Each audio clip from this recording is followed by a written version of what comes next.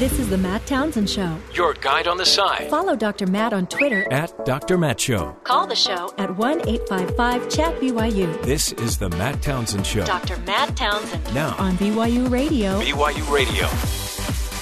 You know, one of the biggest victims of this new age of information and technology is going to be the relationship, right? And as a relationship coach, I do believe it's something we need to pay close attention to. So it will be today's topic of the Coach's Corner. How do we close the closeness gap? Many people are struggling feeling close to another person. They feel lonely personally, and interpersonally they feel like they just aren't close to their partner, to their kids. It's hard when everyone's sitting looking at their phones and no one's connecting and talking. You might start to feel like you don't matter, that you are irrelevant. And it is a plague, quite honestly, and yet it's something that we can fix. But like our good guest Andrew Merle was just saying, you might need to make some choices, like the choice to put the phone away. And that's easier said, and I say it, and every time I say it, I notice that I still have a hard time putting my phone away.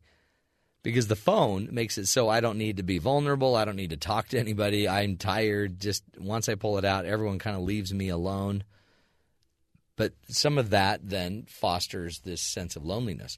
And one of the things, there's a great book out there that I would highly recommend called Stop Being Lonely.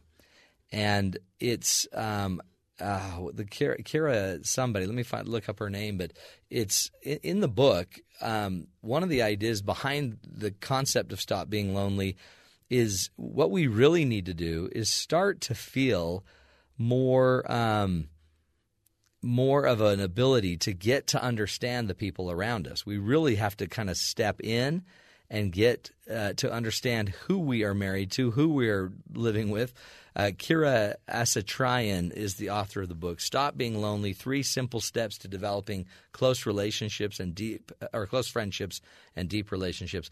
But one of the interesting things she teaches is don't just assume you understand the person you're with.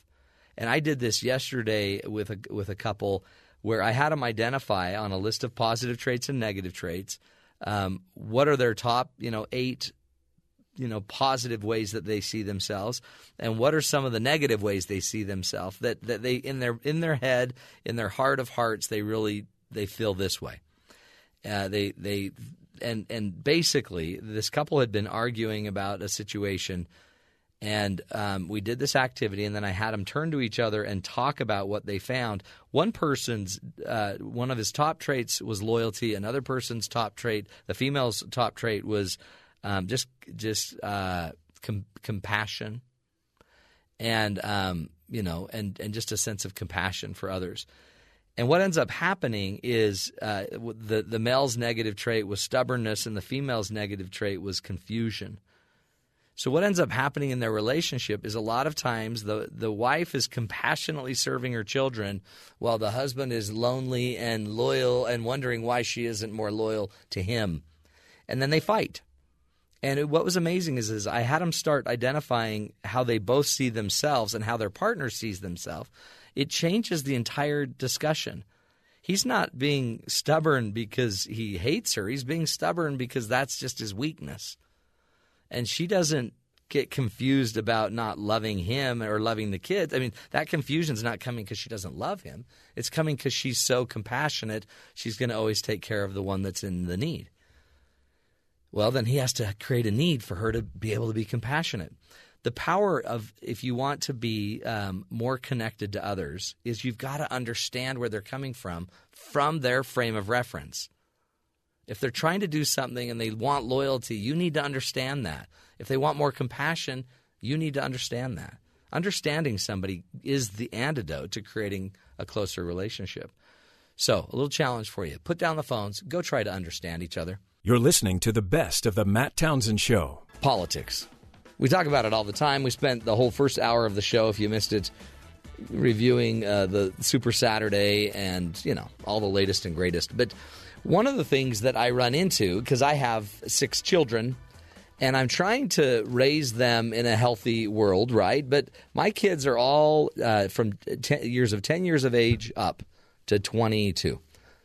And they're getting into this political race. Every one of them.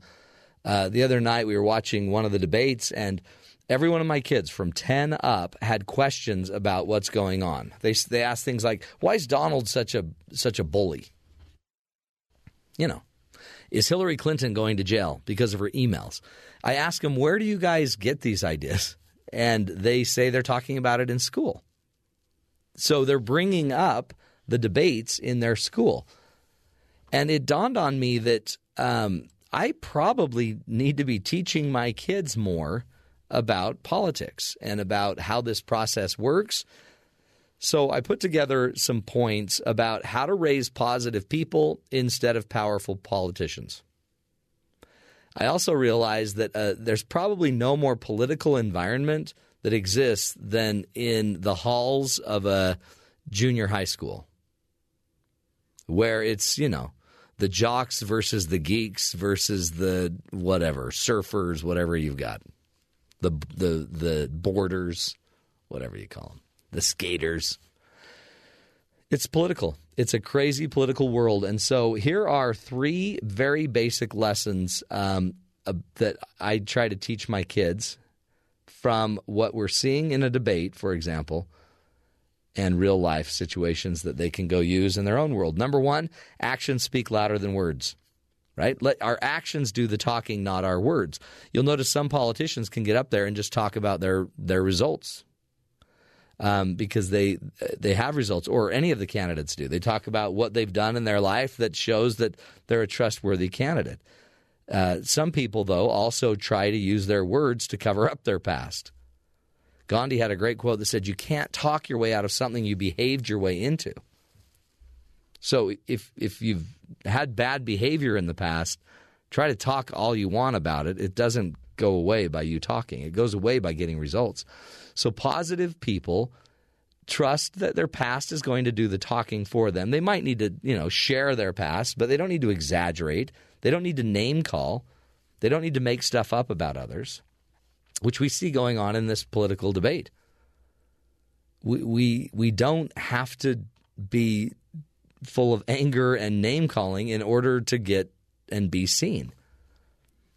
We also, you'll notice when people are starting to up the rhetoric, when they're starting to become more aggressive, when they speak louder, when their speech is faster, they're probably trying to distract you. They're getting hijacked, I call it, and they're distracting you from the real issue. So notice it. And I talk to my kids about it. A leader does this. A leader speaks this way. A leader doesn't talk about other people. They talk about their results. They talk about their goals. They don't have to tear down someone else's position. They can focus on their position instead of being calculated and, name-calling. And we've talked about it on the show. In this last election, we've heard about people's hands, hair, spray tan, sweatiness, their tone, all of it.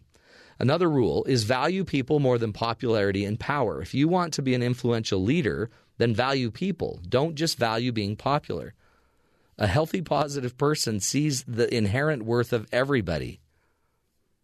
They don't just see people as a voting block. They don't even try to break people into their groups. They try to see that all people are whole. They all have physical, social, emotional, spiritual needs. Our politicians break us into social groups by color, by race, or by gender, by how much income we make. We aren't just a bunch of groups. I'm more than my ethnicity. I'm more than my religion. I'm more than my gender. I'm a whole person. So see people as a whole. And also don't see people as just a means to your end. How many times do you feel like these politicians are taking you for granted because you're a means to them getting elected? And I think some of the anger we see in the country is the mere fact that we nominate you, we elect you, but we don't end up getting taken care of. And I think that's why so many people are sick and tired of politics. People value the people. Value them for just being a fellow traveler on this earth, not somebody that's going to make you more popular. This goes on in high school too. Whether you're a jock or a cheerleader or a skater or whatever, you've got to just learn to like people instead of using people to get what you want. Last rule I try to teach my kids is the confidence is going to always come from the inside out, not the outside in. That's exactly the opposite of what we see most of our politicians exhibiting. Their confidence comes from their last poll. How many times do the polls get brought up in this process? The person that is talking the most about the polls probably is the most insecure person. The poll is not the key, right? At some point, I need to get my confidence from the inside. Positive, healthy people get their confidence from knowing who they are, knowing what they believe in, having a belief system that they're living. Their confidence comes from being a good person who believes in certain principles and lives certain principles. And they'll stand by their principles even if they don't win the election, even if they're not seen as popular. And that changes them on the inside. When we look at the politicians that are constantly shifting and changing, we worry about them. I also, by the way, worry about politicians that can't collaborate. You can still try to understand someone else's needs and live your principles and find some meeting place in the middle. Something I think our politicians are struggling with. This isn't about polls. This isn't about popularity, but I know it is for a 14-year-old kid that wants to be popular with his peer group and might end up doing stupid things in order to get elected or in order to be brought into that peer group. What I'm afraid of, though, is we're seeing the same thing in our political world. Very basic stuff, right? Confidence comes from the inside out, not the outside in. Value people more than popularity, and actions speak louder than words. Oh, if I can teach it to my 12-year-old, my 15-year-old, we could probably teach it to our politicians. Wouldn't that be great? You're listening to The Matt Townsend Show right here on Sirius XM 143 BYU Radio.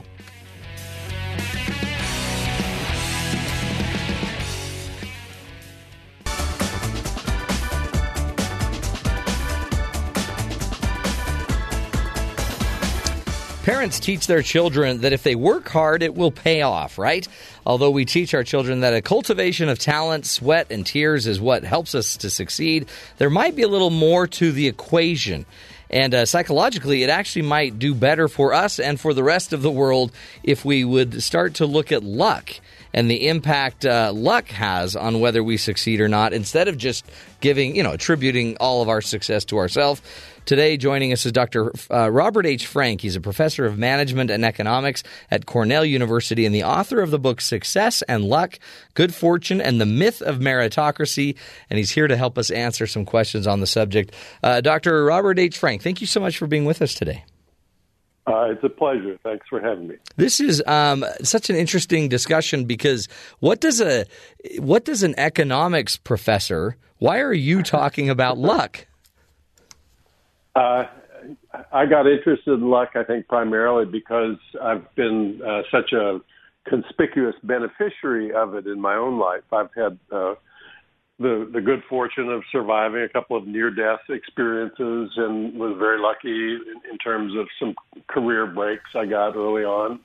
So I think the general tendency is that luck doesn't hit us over the head quite as hard as it has in my case most of the time. And so we're more likely to just overlook the role of chance events in life. Every life is a series of thousands of steps. They're small steps mostly, but if any one of them had been different, that shifts the path just a little bit, and then the differences accumulate over time. So outcomes that seem like they were under our control and inevitable when they happen really weren't inevitable. They could have turned out very differently if any one of 1,000 little things had been different along the way. Yeah, and it seems like a lot of what your point is in your book and in the research as well is how you see the event as kind of earned, meritocracy, something you've earned and created and deserved. Is it creates a different approach to how you approach the world with your luck, your benefit, versus if you see it as something that was just kind of chance. No, that's right, Matt. I've used as an epigram in the book a line from an E.B. White essay. He wrote that luck is not a subject you can mention in the presence of self-made men. And I think there is a tendency, if you've been successful, almost certainly you did work hard for a long time. Most successful people are hardworking. They're also talented. They got up early. They worked late. They solved hard problems. They vanquished very formidable foes along the way. Those are the natural ingredients of your narrative. They spring very quickly from memory when you're constructing your life story. But, you know, the little things that may have made a difference, maybe you had a teacher that kept you out of trouble in the 11th grade or some promotion you got early on. Maybe there was a more qualified colleague who couldn't accept it because he had to stay home to take care of an ailing parent. I mean, those things don't spring as readily to mind when you're figuring out why you did so well in life. And so I think the lesson is that if you can reflect on that and acknowledge that, yeah, you had if you'd been born in Somalia, things wouldn't have turned out quite as well for you, probably. If you could dwell on that for a minute, it seems to transform the way you think about your life, and not in a bad way. I mean, it makes you feel grateful for the fact that things turned out well for you. It makes you feel a desire to reach out and help other people enjoy the kinds of breaks that you had. So, yeah, I think people are worried that if they acknowledge that they had a few breaks along the way, that people are going to want to take things away from them or not give them credit. But that doesn't seem to be the effect at all. Right. People like it when you acknowledge that you had a few breaks along your path to the top. Yeah, and I guess it makes it more, it seems less mythical, right? Less mysterious. And we've heard this in stories about, I guess, a lot of the tech gurus, I guess all of these people that we hold up, Bill Gates, for example, happen to have lived and go to school where they were doing a lot of coding as young people. Right. And so he had an opportunity to code more and faster and have more opportunity to do that. He wasn't just pure genius. He was pure genius with opportunities. You talk about a really interesting opportunity that really saved your life that you alluded to a little bit earlier. Maybe talk about your crazy heart moment. I was playing tennis with my longtime friend and collaborator, Tom Gilovich. It was 10 years ago now, almost 10 years ago. He tells me that I complained of feeling nauseated during the second set. We were playing on a Saturday morning. As we sat during a changeover, he said the next thing he knew, I'd fallen off the bench. I was lying completely still, no pulse, no breath. He called out for somebody to dial 911, and then he flipped me onto my back and started pounding on my chest. He couldn't get anywhere with that until finally, after many minutes, he said he got a cough out of me. But then I expired yet again, and he was giving up when in through the door burst the EMT crew. They put the paddles on me. They got me revived again, and they flew me to a hospital in Pennsylvania where they put me on ice overnight. I was completely out of it for 2 or 3 days, unable to speak a coherent sentence, but then woke up on day 3 with a clear head, and I've been fine ever since. I had suffered an episode of sudden cardiac death. Wow. I was told by doctors, and 98% of the people stay dead from those episodes. I made it because just by chance there had been 2 auto accidents that had occurred near the tennis facility where we were playing. It's 5 miles out of town. It would have taken half an hour for an ambulance to reach me. Oh, my heavens. But one of the accidents wasn't serious, and so the driver of the ambulance who'd been assigned to it peeled off and came to me, and except for that, I'm not here. Yeah. So, you can say, well, that's fate, that's divine intervention, who knows what it is, but I think I was just the beneficiary of a lucky combination of events that day. Mm-hmm. Well, and you also live in a country that has, medical EMS that can get there and that can communicate and defibrillate and get you to a hospital then they life flighted you or air flighted you to another hospital where there were experts. So, yeah, lucky, but also, I guess, economically privileged. Is it the same thing? Yeah. If you, the luckiest thing that can happen to you is to be born of the right parents in the right place at the right time. So, yes, all that's part of what I count as a component of a person's good fortune in life. Yeah, if you're born in a tough environment, you can still succeed, and you should try. And many people do succeed, but it's much, much more difficult to succeed if you come from an environment where there are people battling one another day and night, and there's not enough to eat. Yeah.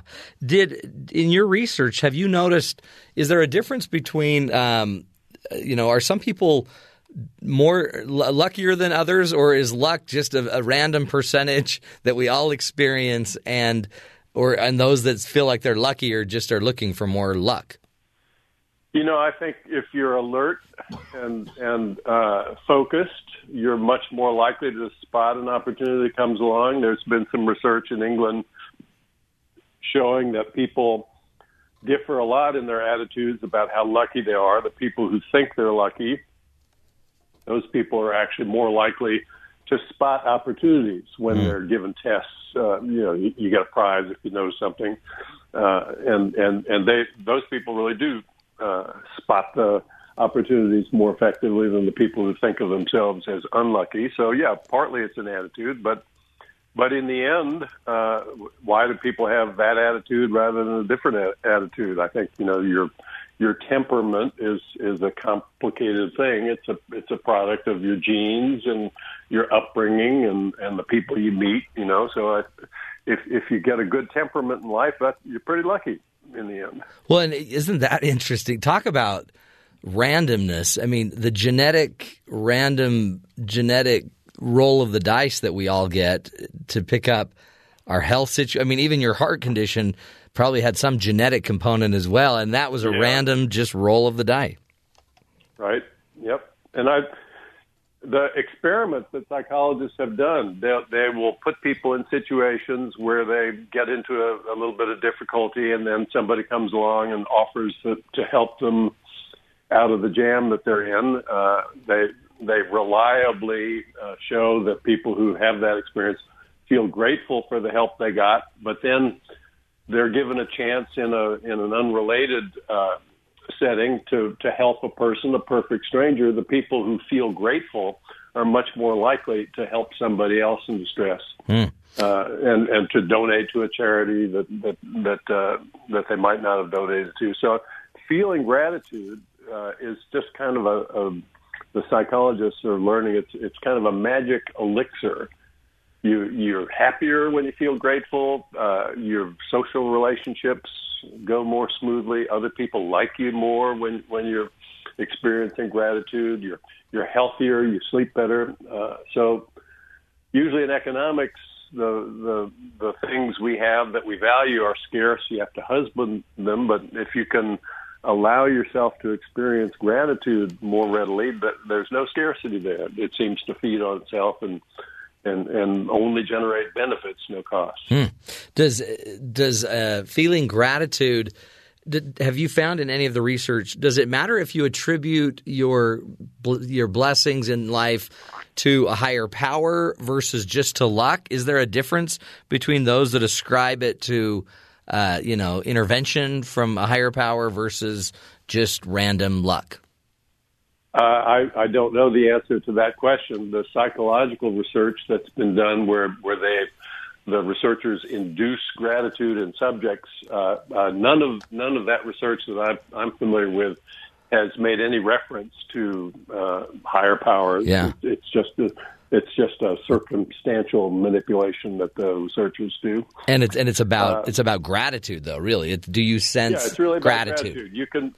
You can be grateful for any of a variety of reasons. So I would not expect that if you feel grateful to a higher power, that would be any less effective than feeling grateful for any other reason. Yeah, it's because again, there's so many that see the luck in their life and they feel blessed and use the word blessed and right. But really, I guess the bigger point too is whether you call it luck or grace or blessings, seeing it as not you, but just kind of the randomness of life may set you up to be a more giving, caring, charitable person. Robert, let's take a break, come back, and continue this discussion with you. The luck of success, and your book. What is it? What is it that drives us to this gratitude in our hearts for what we've been given? Is it about you and all that you've done, or is your success in life coming really just from the fact that you are lucky, you are blessed? We'll take a break. Stick with us. This is the Matt Townsend Show, helping you be the good in the world.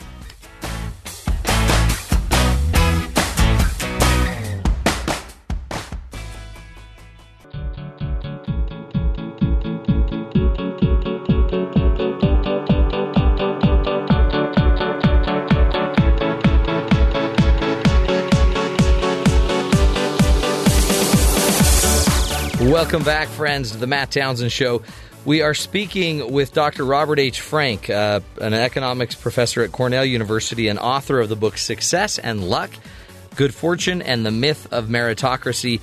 He's here today teaching us that if you see your life as something that you've earned, that you're a self-made person, versus seeing it that you've been blessed or lucky, you struck luck, then it might impact, and it does impact, how you are willing to give back to the community and to the world.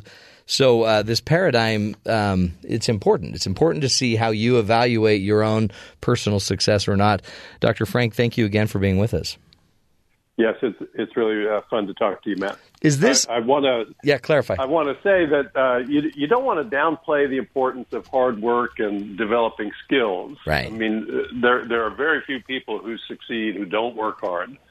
The important thing for people to try to remember, though, is that there are lots of people who do work hard and who are quite skillful who never achieve any real material success. And I guess that is the big scale. That's the determinant is kind of economic success is really what we're looking at.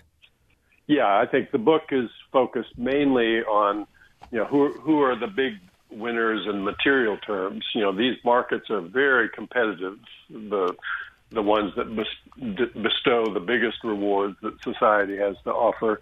And the people who win in those markets are almost always really talented. They work long hours. They're incredibly deserving in that sense. But what we don't see is all the people who tried and didn't succeed on nearly as grand a scale. Those people oftentimes are better than the ones who succeeded. It's just a couple of chance breaks along the way that made the difference between the ones who made it and the ones who didn't. What do you and what impact does this kind of winner-take-all market have on a lot of this? Because it does seem that there's a disproportionate amount of people, maybe the 1% or the 0.5% now, that own so much more than everyone else. Are they just more lucky, or how does the market itself impact it? What's happened is that technology lets the person who's really good at something serve a much broader swath of the market now than ever before. So if you're the best storyteller, you can tell stories for the whole world. The internet puts your content in front of everybody. It used to be you'd be the best storyteller in the village, and that was good enough. You had an audience. You didn't get a spectacular payday from that. But if you're the best storyteller now, you can serve the entire world market, and some version of that story repeats itself in almost every domain. So now the contest is to see who can be anointed at the best of whatever narrow thing they're doing. That person gets a huge reward. The ones who are bunched up together with that person in terms of talent and effort, the one who's a little bit better than he is may not be as lucky as the one that had the good fortune to end up in the winner's circle in that race. So, yeah, I think to look at it as an inevitable consequence of the fact that you worked hard and you were smart, that's not the way to think about it. You worked hard, you were smart, and you were lucky is really the way to parse it. Yeah. What do you say to the person, at the dinner party that doesn't believe in luck, believes it was all up to them, they made it all happen? Yeah. What would you say to them as the person that's written the book and researched it? There may be a kind of an odd adaptiveness to look at the world that way. I think if you think of yourself as the captain of your own fate, maybe you're more psychologically equipped to deal with the challenges that you're going to confront out there along the path to a successful outcome. So I wouldn't want to discourage people from thinking that it's all up to them, but right. I think once you've made it, that's when it's really important to reflect and acknowledge that it wasn't just all up to you. You were born in a place where you had an opportunity to succeed. Something bad didn't happen to you along the way. There are all these things that it would be useful for you to remember once you've succeeded. Maybe before you succeed. Sure, go ahead. Yeah, think it's about you. Yeah, work as hard as you can, do everything you can. But you're saying when you succeed, make sure you look back at truly the luck, the blessings, the many things that contributed to your success. And I guess that then turns you more outward, huh? It turns you more toward being a better member of community, to giving back to community. That makes you more into the kind of person that we would want to spend time with. Yeah. Yeah. The guy who thinks he did it all by himself, you don't want to have dinner with that guy. No. And remember there was the whole big issue a few years ago with President Obama when he was talking to the business leaders and saying, you didn't build that.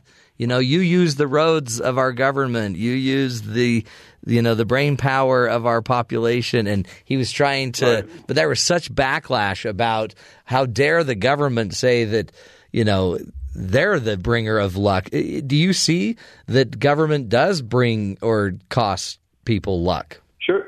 The institutions we have are absolutely essential if you're going to start a business and hope to make money off of it. If you didn't have the courts and the police and the roads and the schools, you couldn't even begin to think about doing that. He did have a bad choice of words. The "you didn't build that" phrase really did provoke people. But what I've found, Matt, is that when you talk to successful people, it's generally not a good idea to remind them that they've been lucky. That seems to kindle a defensive reaction in them. So true. Instead, try this. Ask your successful friends if they can think of an example or any examples of lucky breaks they enjoyed along the way. They don't seem to be angry or become defensive when you ask them that question. You can see that they take an immediate interest in thinking about it. Their eyes light up when they can think of an example, and they're happy to relate it to you. And when they relate it, that kindles the memory of another example. They tell you about that too. And before long, they're asking, why aren't we investing in this or that to help other people get a chance to make it? So it really matters how you have the conversation. I wish President Obama had a chance to reflect on that before he gave that speech, because it was an important speech, but it didn't have the effect that I think he wanted it to have. Well, and it seems like we always try to dichotomize an either or every one of these arguments, but what I'm hearing you say is that there's a big and here. And we work hard, and the government created conditions that could help you succeed, and you struck gold because you hit luck, and you're smart. I mean, these can all go together. Yep. Everything has to go right for you to be a big winner in the competitive world that we're in now. And you can do almost everything right and still not make it. And so if you do make it, just realize that except for this or that. Bryan Cranston, the star of Breaking Bad, was somebody I'd never heard of before he got that role. There were two other actors offered the part before he got it. Bryan Cranston would never have been on my radar screen ever, but now he's the most famous actor and his slice of the demographic in the world. Yeah, isn't that true? Everybody wants him. He was the dad in Malcolm in the Middle. Exactly. There seems to be this underlying lesson that if I will invoke that some of my life is inherently lucky, fortuitous, blessed, there's also, it almost breeds a humility that it just as easily could have gone another way. Yes, and what an attractive quality that is in people. Yeah. We don't really admire the person who thinks it was just all his own doing. Mm-hmm. Yeah, that's so true. Now, as we wrap up, Robert, we have about a minute left. What would you say to us to teach what should we teach our children? How do we teach our children about luck? What I tell students who ask me for advice of that sort, I say, try to remember if there was ever anything you did that made you feel completely absorbed, the state that psychologists call flow. Yeah. You're not conscious of the passage of time. Try to find a job that enables you to experience that state, because if you do, then you're going to get wrapped up in it. You're going to become an expert at it without any of the suffering and effort that it usually takes to become an expert at something. It takes thousands of hard hours of practice to get good at something. But if you love the thing you're doing, then you'll get to be an expert at it. Maybe, given the technology we have now, even if not very many people care about whatever this thing is, you'll be able to supply enough people with what you do to make money. But even if not, you're going to be pretty happy. You're going to be working all day at something you really enjoy doing. Yeah, in a state of flow. Dr. Robert H. Frank, thank you so much for your time. Again, a professor of management and economics at Cornell University and the author of Success and Luck, Good Fortune, and the Myth of Meritocracy. Good to be lucky, isn't it? And whether you call it luck or blessed, we've all got a little taste of it, a little touch of it. We'll take a break. When we come back, our own McKenna Baus will be joining us to do a little mind bender for us. Stick with us. This is the Matt Townsend Show, helping you be a little luckier and a little more blessed. Stick with us. Welcome to her house. She is McKenna Baus. She is here to break down things you didn't know now. Welcome back, friends. In the studio with us is our own producer, McKenna Baus. Baus in the house, and she always brings us a little mind bender, different ways to look at the same old arguments. Mm-hmm. Today we're talking global warming. Yeah. Who could have an argument about global warming? Well, how about everybody? Everybody, right? It's a big hot button issue, and most of the dialogue in terms that surrounds it is in the sense of how can we cut greenhouse gas emissions? Using less oil, putting less CO2 into the atmosphere. It all sort of focuses there, and that's where a lot of hangups sort of enter the issue, because people are saying, well, these alternative fuel sources are too expensive. We don't have the tech to use enough energy from other places than just oil. It's not feasible. Right. And so we just end up continually not doing anything about the issue.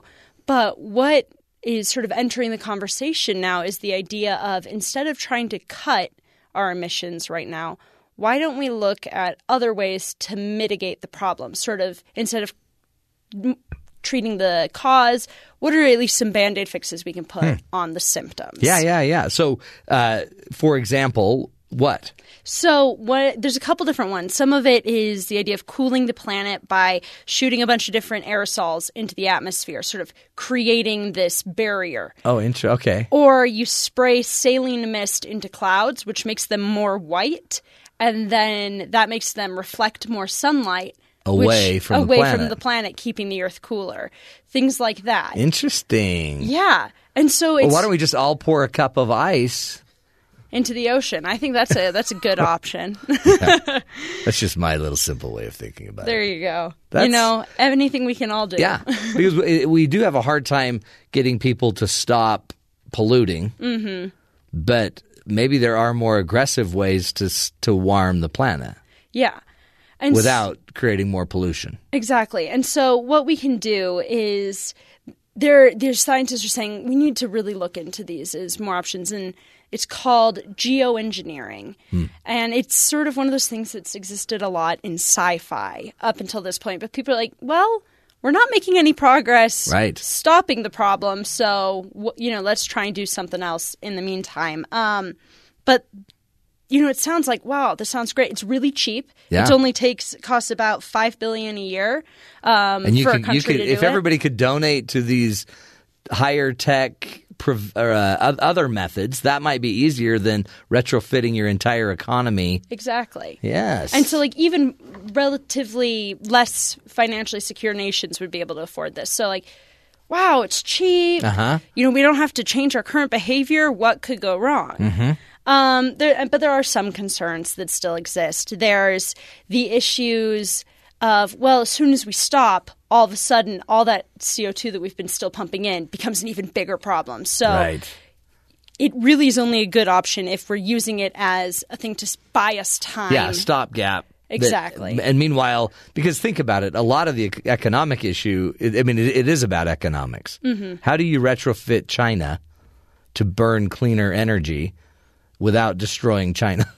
Yeah, and same with the U.S. The only country, first, polluter is China, followed right behind by the U.S. And per capita, the U.S. is actually out-consuming. a lot worse.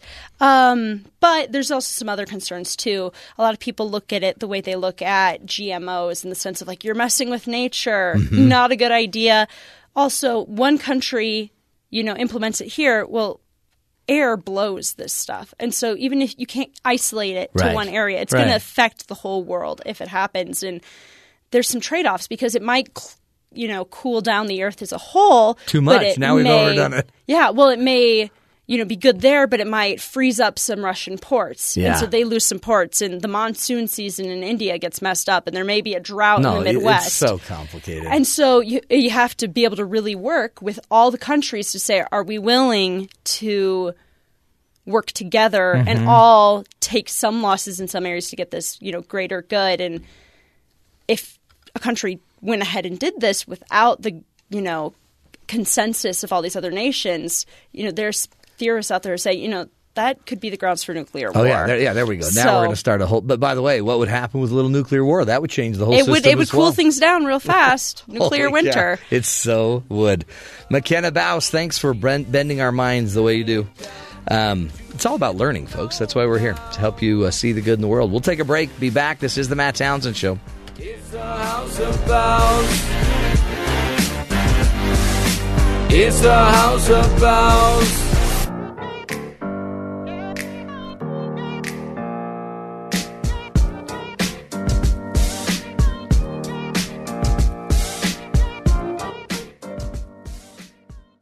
This is the Matt Townsend Show. Your guide on the side. Follow Dr. Matt on Twitter At Dr. Matt Show. Call the show at 1-855-CHAT-BYU. This is the Matt Townsend Show. Dr. Matt Townsend. Now On BYU Radio. BYU Radio.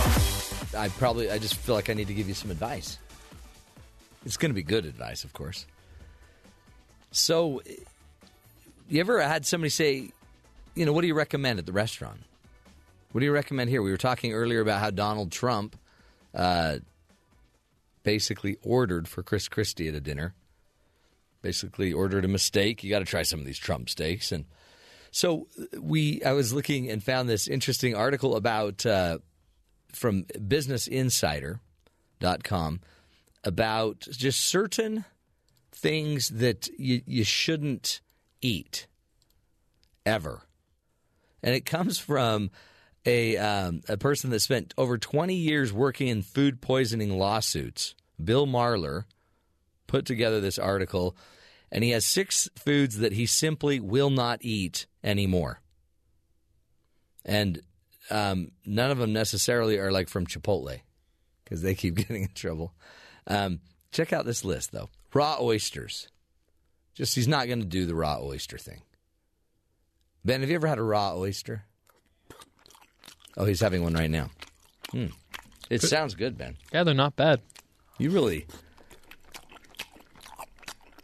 Okay, that's not how you eat an oyster. You just kind of more... With the oyster, you just kind of swallow it. You slurp it like that. Yeah. You're chewing it. If you chew it, you're just going to end up chewing it all day. Yeah. Don't eat raw oysters. Marler says that he has seen more foodborne illnesses linked to shellfish in the past 5 years than in the 2 preceding decades. And the reason? The culprit? Warming waters. As the global waters are heating up, it's producing microbial growth, which ends up in the raw oyster that you happen to be slurping down. The second thing he suggests you don't eat pre-cut or pre-washed fruits and vegetables. Anything that's pre-washed, pre-cut, careful. You got to anything that's been processed, pre-cut, pre-washed, take them out, wash them, do it again. Don't eat raw sprouts, which I couldn't agree more. Why is anybody eating sprouts anyway? Actually, I like sprouts, but sprouts, they come with more than 30 bacterial outbreaks, primarily salmonella and E. coli in the past 2 decades. Sprouts, they got some problems. Watch out for rare meat, obviously. This seems like a no-brainer. If it bleeds, it leads to the hospital. Good, though. Do you like raw meat? Not raw meat, but rare. Like rare? Pretty rare. Yeah. Do you know what we call that in my neck of the woods? What? You're a carnivore. I'll accept that. Watch out. You got to get the heat up, 160 degrees to kill the bacteria, or you're going to get E. coli or salmonella. Uncooked eggs, I wouldn't, don't eat them. Don't do the Rocky Balboa thing. Put it in your smoothie. Buh. It's a no-brainer. It'll kill you, folks. Raw eggs, watch out. Watch out. And watch out for today's trend. There's a big trend about unpasteurized milk and juices, because many are arguing that pasteurization depletes nutritional value. Yeah, okay. It also saves your life. It makes it so your insides don't try to come out on the outside. It keeps your inners on the inners. It's just better for you. There's a reason Louis Pasteur came to this world. One reason is to make sure that you keep your drink down. So don't drink something that isn't pasteurized, for heaven's sakes. We're talking about restaurants, right? If you want to drink raw milk, right out of the cow at home, you need a life, not to be rude. You need to do something. Hey, here's another one. Don't eat rare pearls. Listen to this story. Out of Issaquah, Washington. I used to live there, Did you? Yeah. They have did you ever go to this Italian restaurant? No, it's called Montalcino Ristorante Italiano. No, I've never been there. I don't know if that's how you say it, but that's... It sounded right. It sounded like a good pronunciation. Mm-hmm. Yeah. A woman bit down on a rare pearl while eating a meal of clams the other day at a restaurant. She's eating like a clam sauce, probably. Some clam and linguine meal. Sounds good. At an Italian restaurant, Lindsay has... Did you know Lindsay? Lindsay and Chris, they live up in Issaquah. No. Yeah, they live there. I thought you'd know, just because you live there. It's a big town. They were eating at Montalcino Ristorante Italiano, and recently when she bit into something hard into her entree, Haz says that she wasn't sure what it was, pulled it out, put it in her pocket, and went home to do some research. She took it to a gemologist who determined it was a quahog purple pearl worth about 600 bones. Pretty lucky lady. I mean, sure, it's a molar. Sure, she shattered a molar. But she done found herself a pearl. That's pretty neat. Normally, you'd say, waiter, something crunchy just broke my tooth. But this young lady, smart. She just took it home. She says, and the owner of the Ristorante, Montalcino Ristorante, Cindy Nardone, says she's so happy for Haz. That's great. She should have kept the pearl and then asked for a refund on her meal. Not a bad idea. Just trying to help. Is that how we do it in Issaquah? Yeah. Milk all the money you can. She may make it into a necklace, by the way. That is cool. That is great. Something you can't always do when you find something strange in your mail. You know, hey, I found some hair. It's just weird to put hair on a necklace. Make it into a necklace. No thanks. I'm going to be in the restroom for a minute.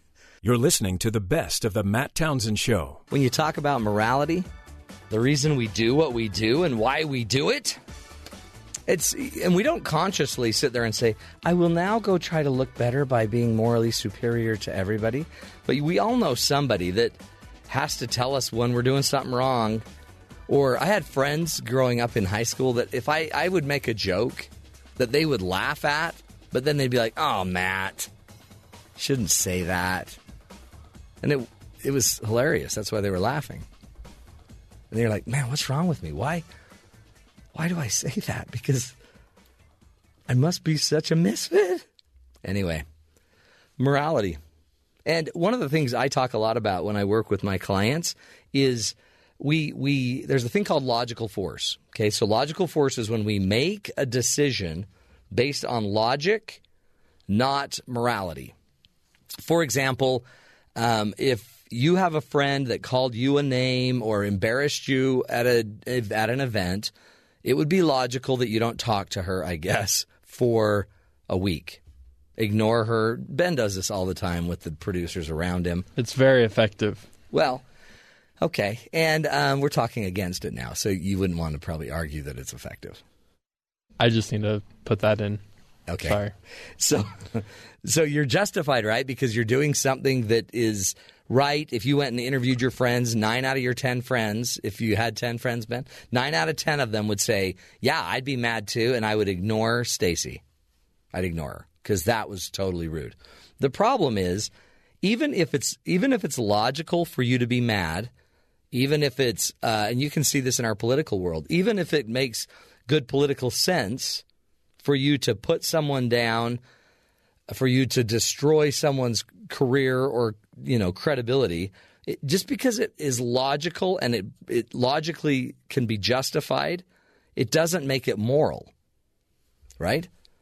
Your morals, your moral value system and your logic system don't go together, because many times the most moral thing you can do when you see something that's been done wrong, like let's go to the story of the guy that killed the lion. I guess you could gang up and jump in and send it to everyone you know and show how moral you are. Or you could just shut your flapper and go make a donation to preserving animals, right? But no one would know about that. So what's the point? What's the point? Why would I do something that nobody knows about? I guess because it's moral. So when I think of a moral person, I think of a Gandhi, a Buddha, Mother Teresa. These people didn't promote their actions. They just acted. I think you're being naive, Matt. Are you trying to get me mad? So I would. No, I'm trying to be logical. Crush your larynx. Got to look after yourself in this world. See, again, thank you.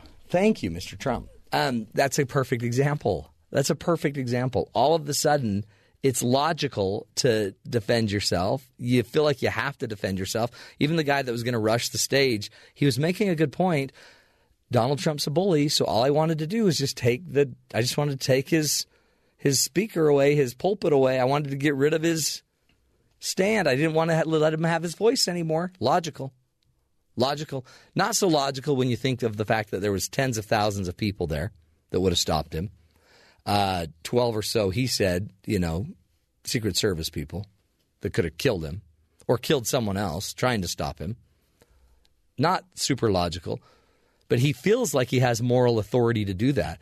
I guess one of the problems we run into in our society is we think we have a right, and that right means we have no responsibility. We have a right to say what we need to say, to use our voice, to be mad and to take a stand and even charge the stage. We have a right to do this. But there's also a responsibility. Do you know how bad that could have gone? Secret Service that have weapons. This guy could have either been killed or other people harmed or injured, or Donald could have had a heart attack things could have happened. There's a responsibility that comes along with all of this. So just because you have a moral right or a right, logical right, it doesn't mean it's going to be moral and healthy for you. And remember, check your own gut. Why do you need to post certain things? Look at what you're posting. If you're somebody that is constantly posting political things or constantly having to beat up the latest issue morally, why are we doing that? Ask yourself, what do I gain by being this type of person? In the end, you're probably not actually improving your moral system. In the end, your moral system is more between you, your God, you and your people around you, you and the followers that respect you and trust you. That's where your moral system creates strength, not in the masses necessarily. Unless you're somebody that is always in the masses with people following you, I'd keep your moral compass fine-tuned to the people around you. Anyway, closest to you, by the way. We'll take a break. More of the Matt Townsend Show. Stick with us.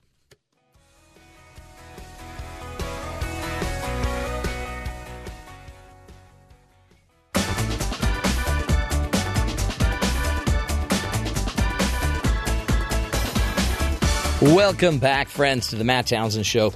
You know, one of the fun things that I've been learning a lot about lately is this idea called highly sensitive people. And highly sensitive isn't like what Jeff thought it meant, which just meant he cries a lot.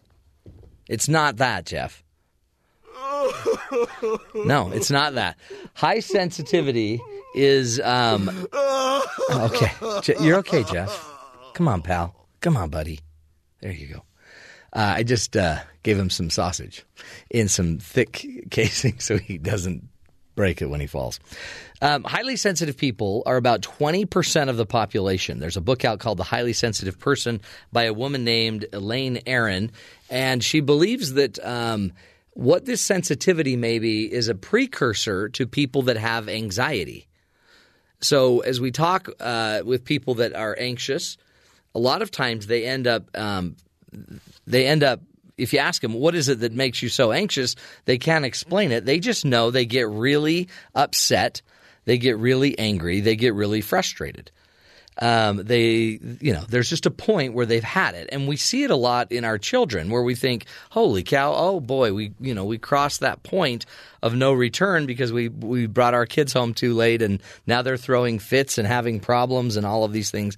But one of the things to really be thinking about is if you notice that smells bother you, that light bothers you, that heat bothers you, like a lot, not just a little, but like you can't sit there and go to the beach because you hate the texture of the ground or you hate the sweat rolling down your back, then you may be a highly sensitive person.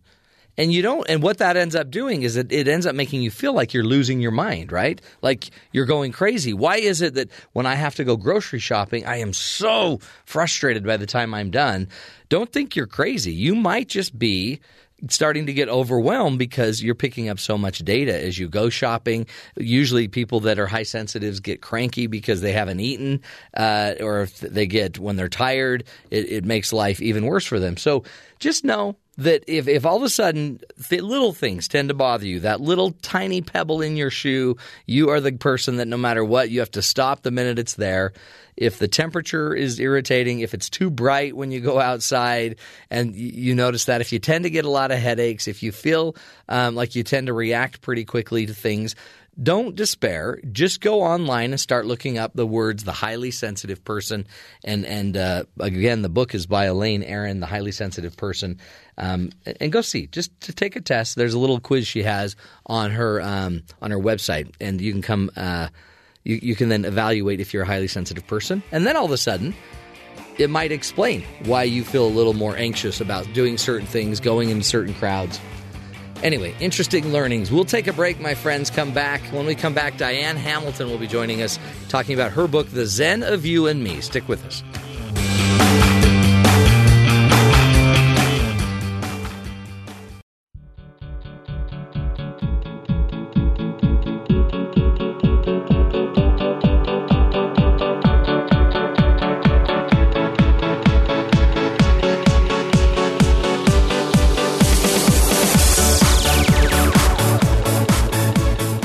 whether it's a coworker, a family member, or a stranger, sometimes we allow others to rattle and upset us.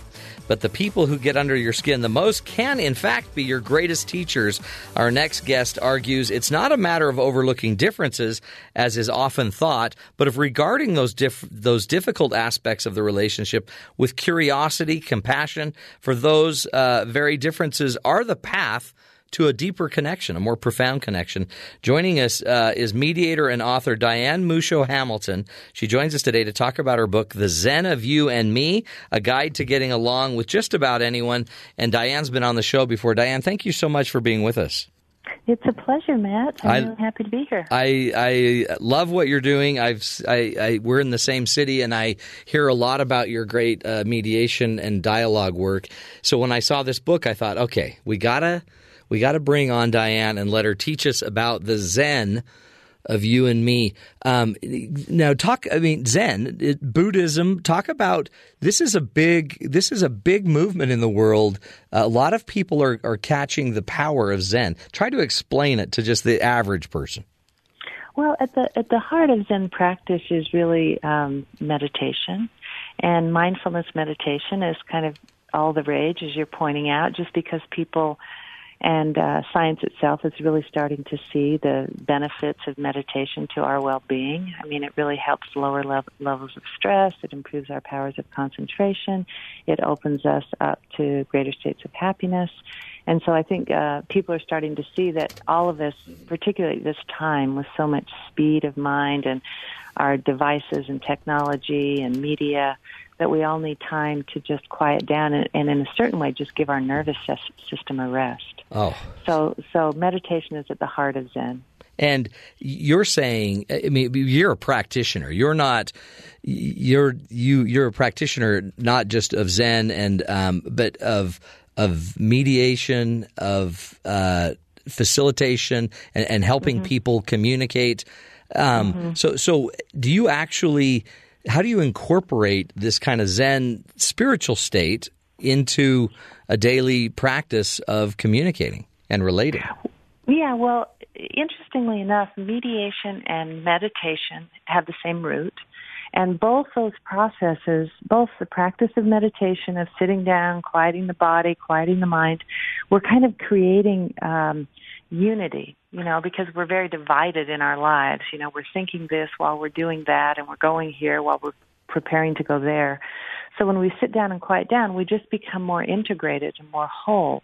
And when we're more whole and we're functioning with that kind of, coherence is a good word. When we function with that kind of coherence, life is just simpler and it's easier.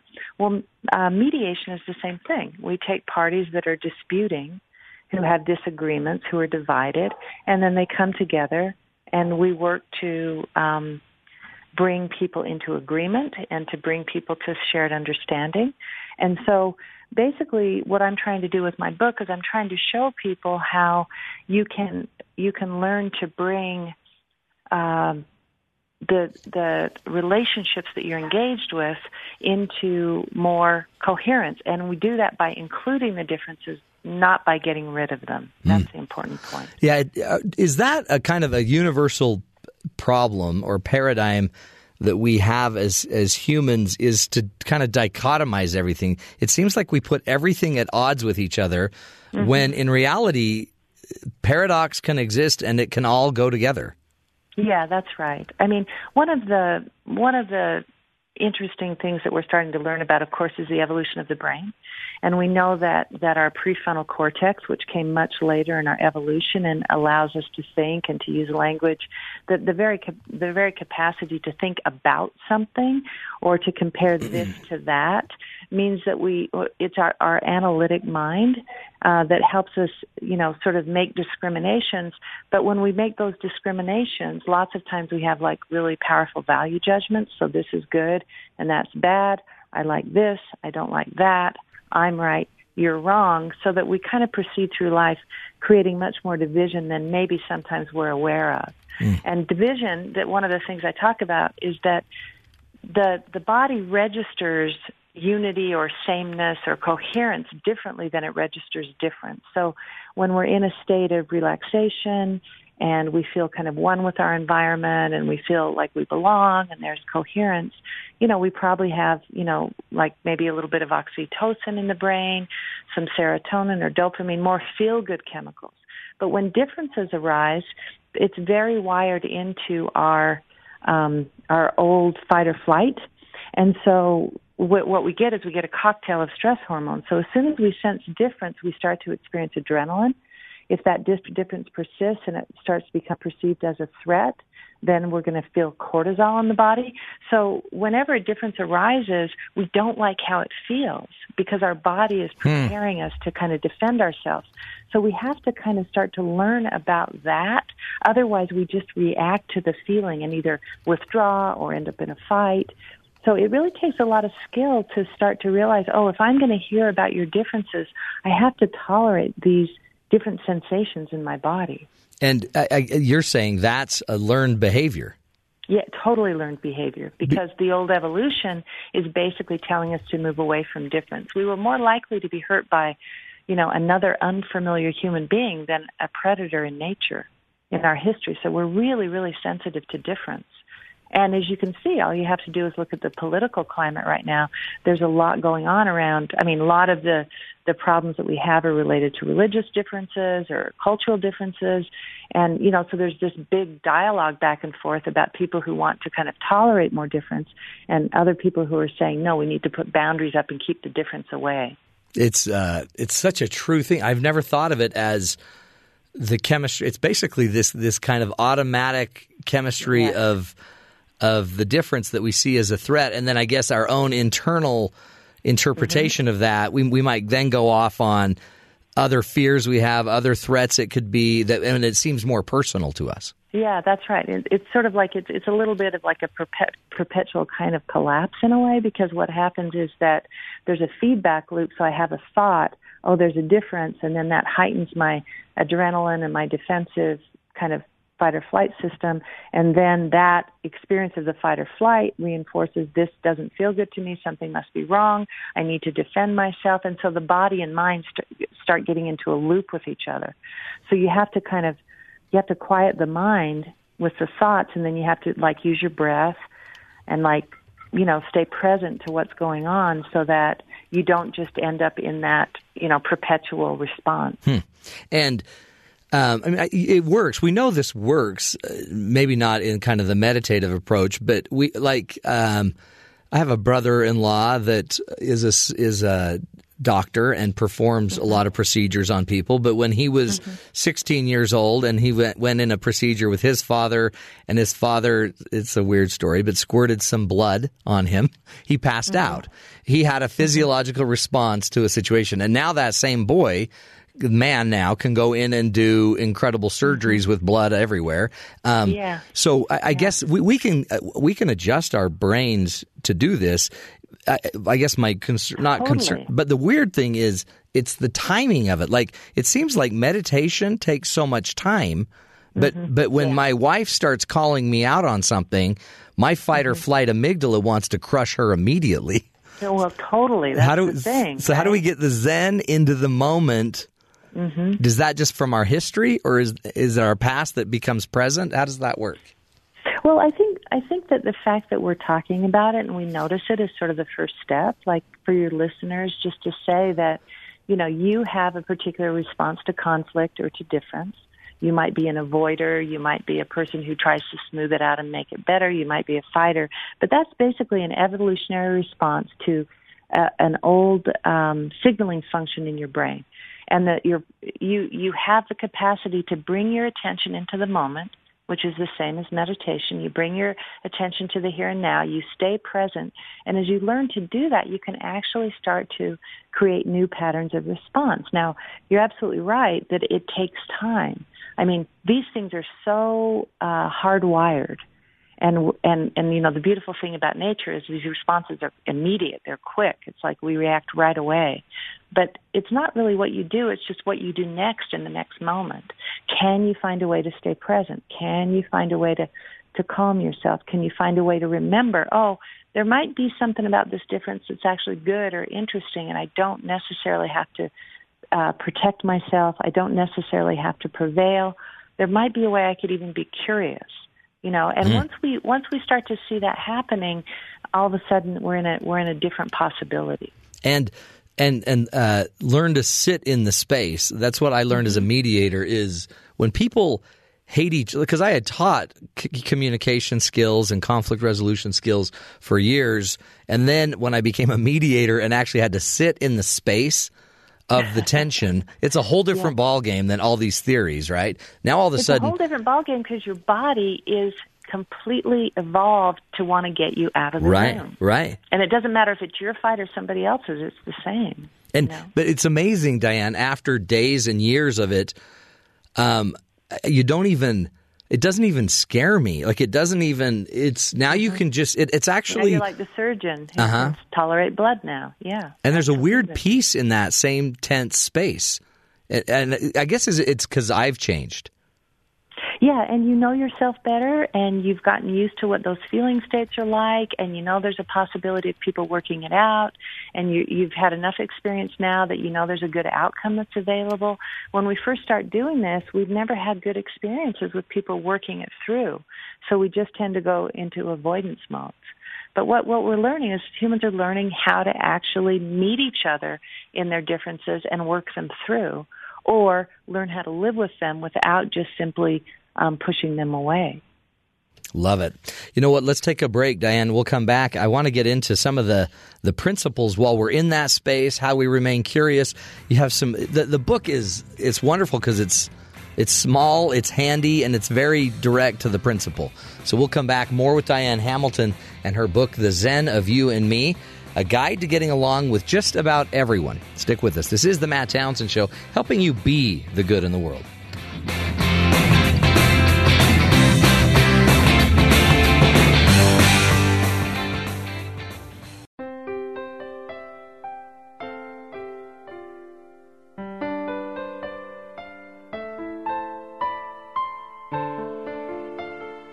Welcome back, everybody, to the Matt Townsend Show.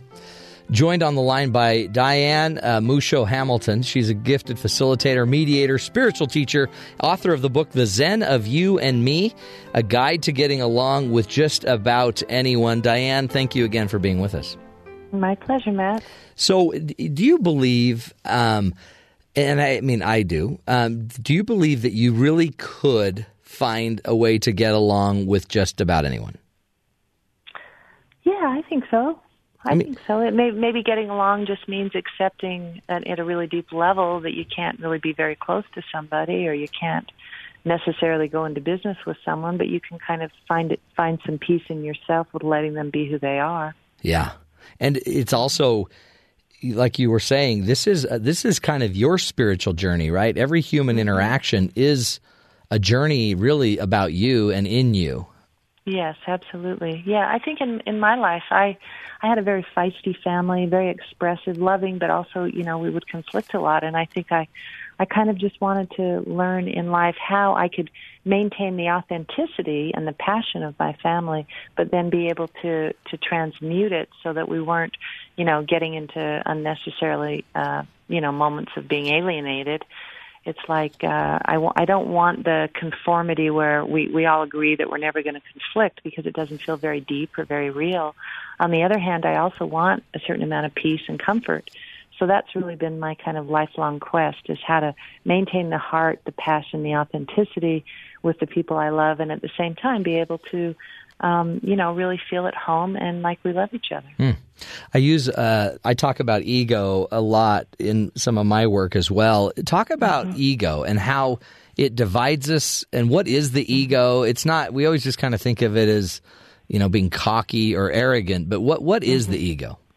Well, the ego is really, it's spoken about, in different ways, but in the work that I do, the ego is really our self-concept. It's the idea we have about ourselves. So, it may be that, I think of myself as a very neat and orderly person, and I keep getting feedback from my wife or my husband or my partner that, I'm sloppy. But my idea is that I'm neat, and so when I get this feedback that I'm, that I'm actually not, then I feel defensive and I have to defend my self-image. And so we go around protecting our self-image a lot of times, and that is a form of difference. The ego is a form of difference because it's really difficult for me to relax my perspective on myself. And so I'm often in very subtle ways defending my idea of who I am, when in fact, if I could just relax it and open to the fact that in some ways I'm neat and in some ways I'm not, then there wouldn't be that division between me and my partner. And that's, I guess, the overarching goal of the ego is to be in control. And to maintain itself, absolutely, to maintain the idea of itself. If we think about athletics, when you're, imagine for a moment that you're playing in the NBA, mostly when you're in the middle of a game, you're playing at such a high level, you can't be thinking about yourself. You just have to be executing. If you make a great shot and there's a few minutes when you're headed to the other end of the floor, you can maybe have your moment of glory and think, oh, I did that really well. But mostly we can't perform at a high level when we have that self-orientation because it cuts us off from what's happening. And yet we get into these habits of just creating an image that then we spend all of our time defending, and it's really a waste of energy. It's one way to think about it. Well, that's a great way to think about it. And so a lot of the minute, I guess, we're falling into this competitive nature, even LeBron James, when he's heading down the court, he's not thinking, I'm going to now competitively drive on my opponent. He's just naturally acting and reacting to the situation. Yeah. And if he can feed his team and get a better shot, he'll do that. If he can use his teammate to help get a better shot for himself, he'll do that. You're saying the minute, though, we start getting into our own concepts and almost becoming more competitive, being more offended, having these very personal experiences, you've probably drifted back into the ego. Yeah, and we're no longer in the game.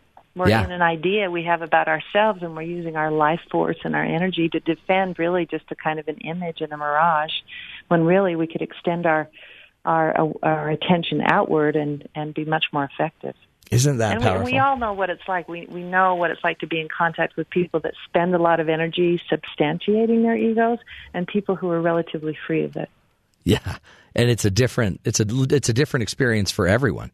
Yeah, totally. It's an interesting way to say it, substantiating their ego, but making it, adding to its substance. So I guess this is what a lot of the Zen leaders or gurus would say, is that your goal is to become, they call it mindful, but really mindless. Yeah. Just we need enough ego to, care about our well-being and our hygiene and stay focused around our life purpose, just enough to maintain ourselves. But beyond that, it really sucks life from us. Boy, it does. And give us some other principles. What are some things we should be doing just as we engage, like maybe as we know we're going to Grandma and Grandpa's house and Uncle Larry's going to be there, who we think is this egomaniacal guy that's always making me feel less than. What do I do there? What are some principles I could remember as I go into that situation? Well, particularly as it pertains to family, I think the first thing is really just to kind of clarify our intention. And even the people that we don't get along with very well, just remember that there's a way that we can be for each other. That I can be for Uncle Larry, even if I can't be in a long conversation with him, I can basically find a way to, wish him the best. So I think that intention makes a big difference. And then one of the most important communication skills, and I'm sure you teach about this all the time, Matt, is listening. Yeah. Because being able to listen, we give other people the experience that they've been heard and that they're valued. And when you bring listening skills to a situation and you actually empty yourself, hear what someone else has to say, you don't confuse listening with agreement, but you just are generous to give your attention to someone else's perspective, that has a very soothing impact on the environment. Yeah. And another way of saying it is you're willing to kind of become the same as that person for a few minutes. And so that would be having a clear intention, using your listening skills and being respectful of other people's points of view, and then occasionally taking the risk to just say, is it okay if I express my point of view for a few minutes? And then being willing to say what's really true for you. And if there's a difference, just letting that difference be okay. We don't have to see the world the same way. And I can still I don't have to agree with everything you think. I can still have my intent of being one with you, but different. Yeah, that's right. One and different. That's really, it's like I like to tell my students sometimes, you think of it this way, humans develop through difference. So, you're born into a family and you're the same as your family, and when you get to be 13 or 14 years old, suddenly, you're finding yourself being different. Or if you're a parent who's listening to this, you'll notice that your teenagers now don't stand next to you on the street corner. They stand 2 or 3 feet away. That's the healthy process of differentiation. So they're becoming autonomous, differentiated people. And it's hard on parents because we love that togetherness so much, but we have to see that it's a healthy process. And then if our kids keep developing, pretty soon they do what's called reintegration, where they come back towards the family, but now it's a little more complex because they're the same and they're different. They're no longer just the same as the family, nor are they completely different, but they're both functioning in this sameness and in this difference. And that's a healthier, more complex state. That is so true. And we're so mad that they keep trying to not want to be with us. And then when they come back, we keep pretending like they are exactly the same, even though they aren't. And that's so frustrating for them. Right. And that's healthy human development. Yeah. That's what that is. Yeah. That's normal. What would you, one of the things I know that is a big part of meditation, and it's just a word, but the word I know has such profound meaning, and I think with your background, you'd be the perfect teacher of it. What is namaste?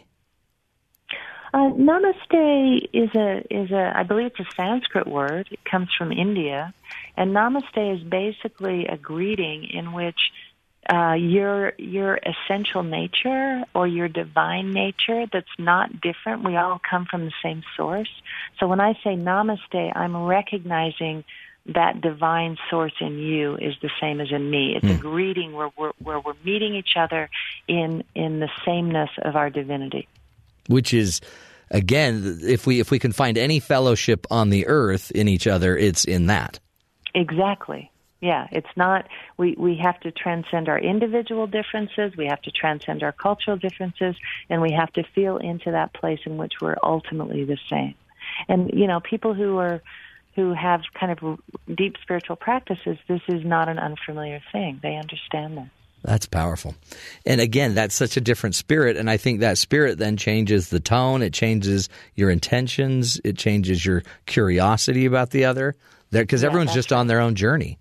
That's right, absolutely. And there's a point in human development, if I speak a little bit more about healthy human development, where differences in religion can feel threatening in the way that I've been talking about. Yeah. But then we reach a point where we realize, these are all just different expressions of the same source, so that we're no longer afraid of those differences, we're curious about them.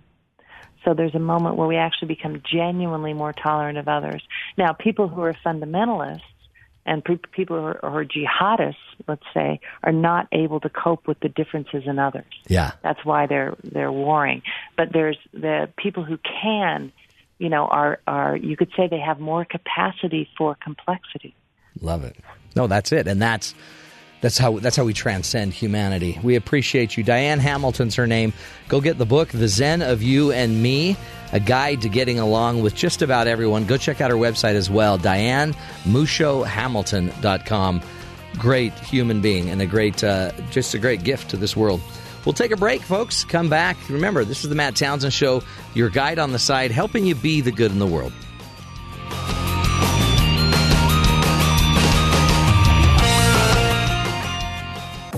This is the Matt Townsend Show. Your guide on the side. Follow Dr. Matt on Twitter at Dr. Matt Show. Call the show at 1-855-CHAT-BYU. This is the Matt Townsend Show. Dr. Matt Townsend. Now on BYU Radio. BYU Radio.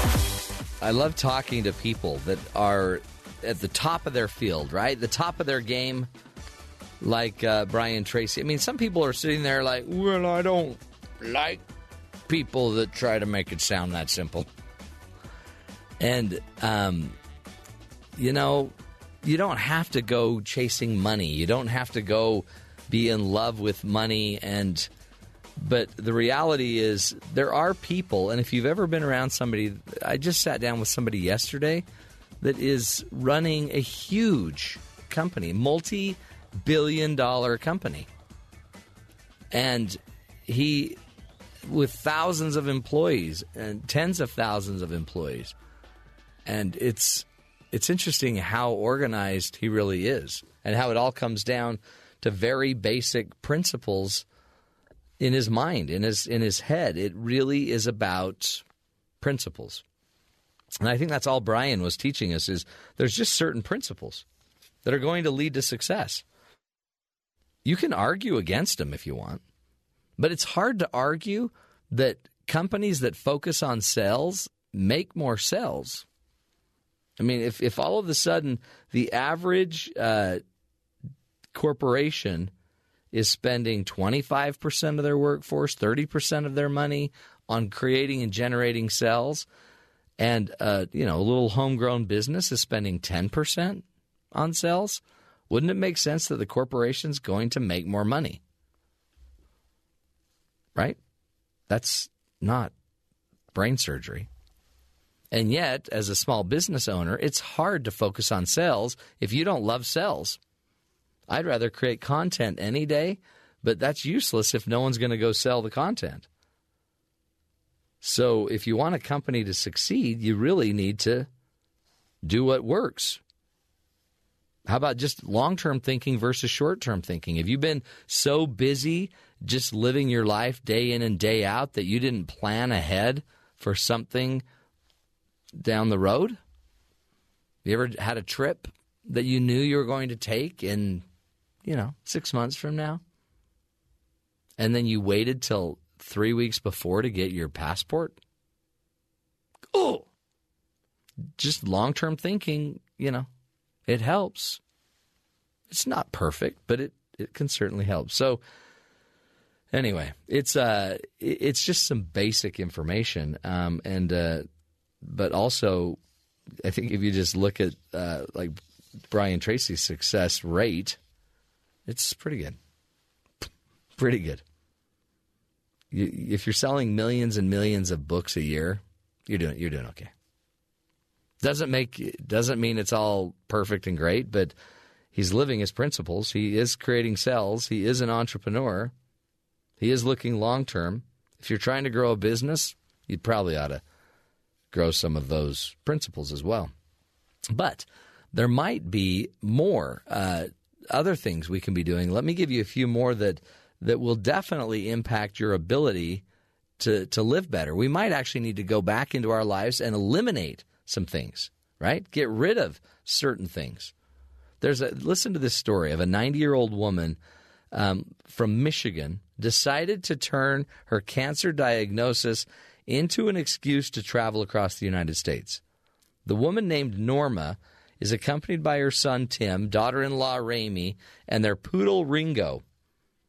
And they are out documenting their adventures via Facebook page, Driving Miss Norma. Norma learned of her cancer within 2 weeks of her husband's death and told her son prior to the diagnosis that she had no interest in treatment.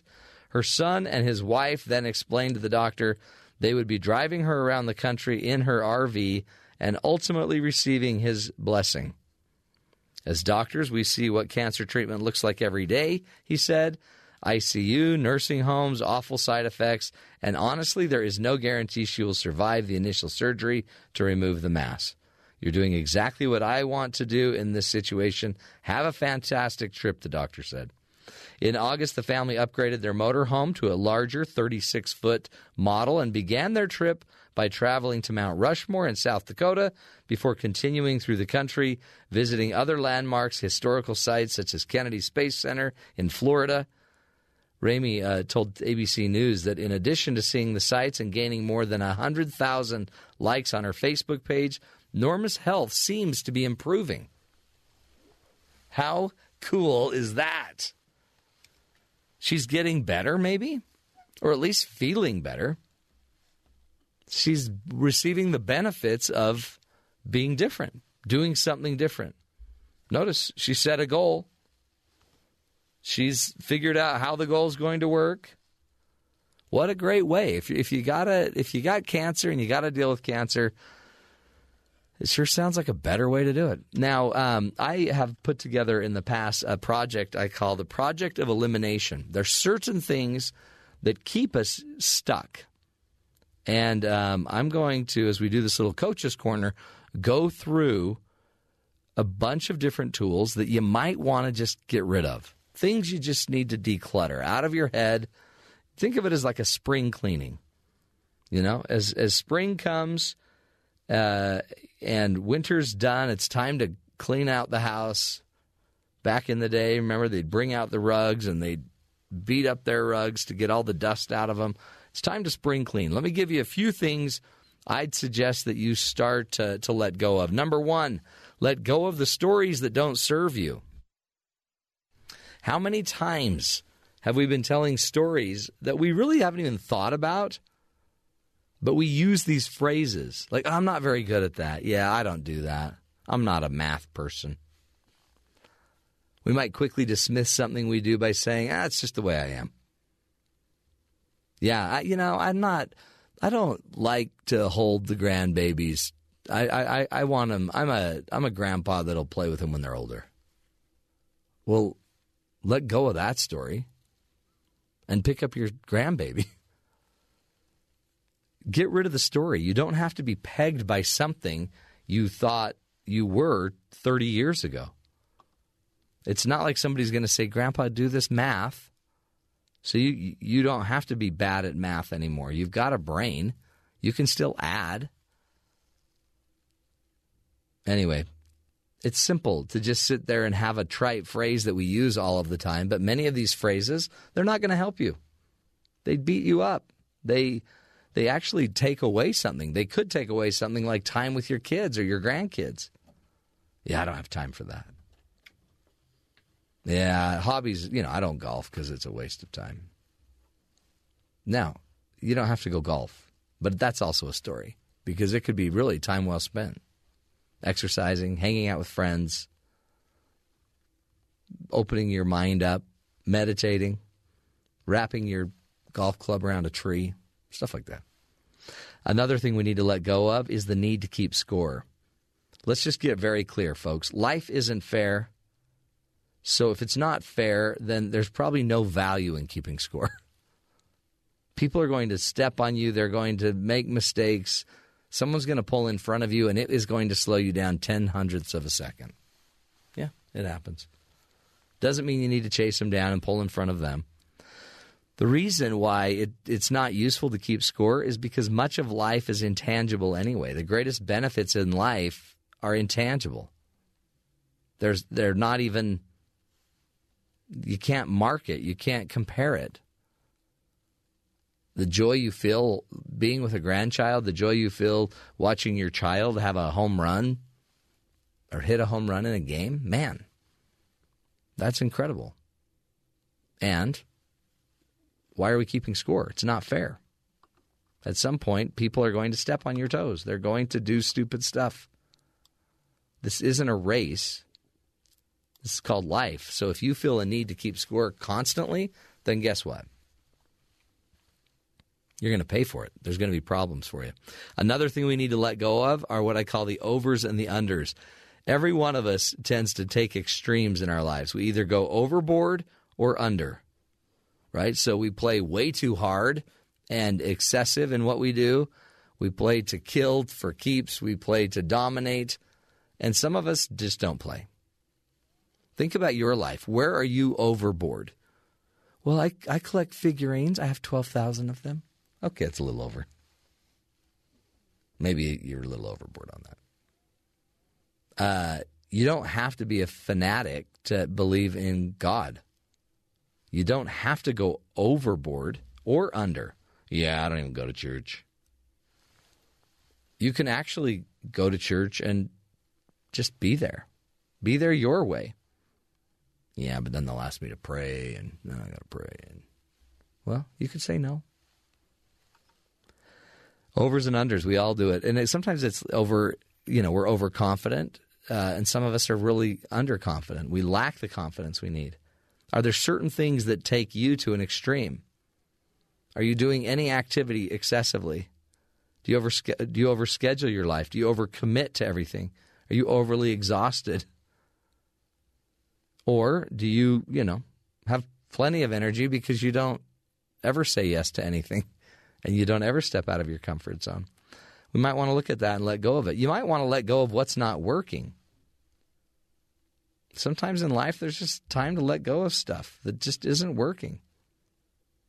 More of the Matt Townsend Show. Stick with us.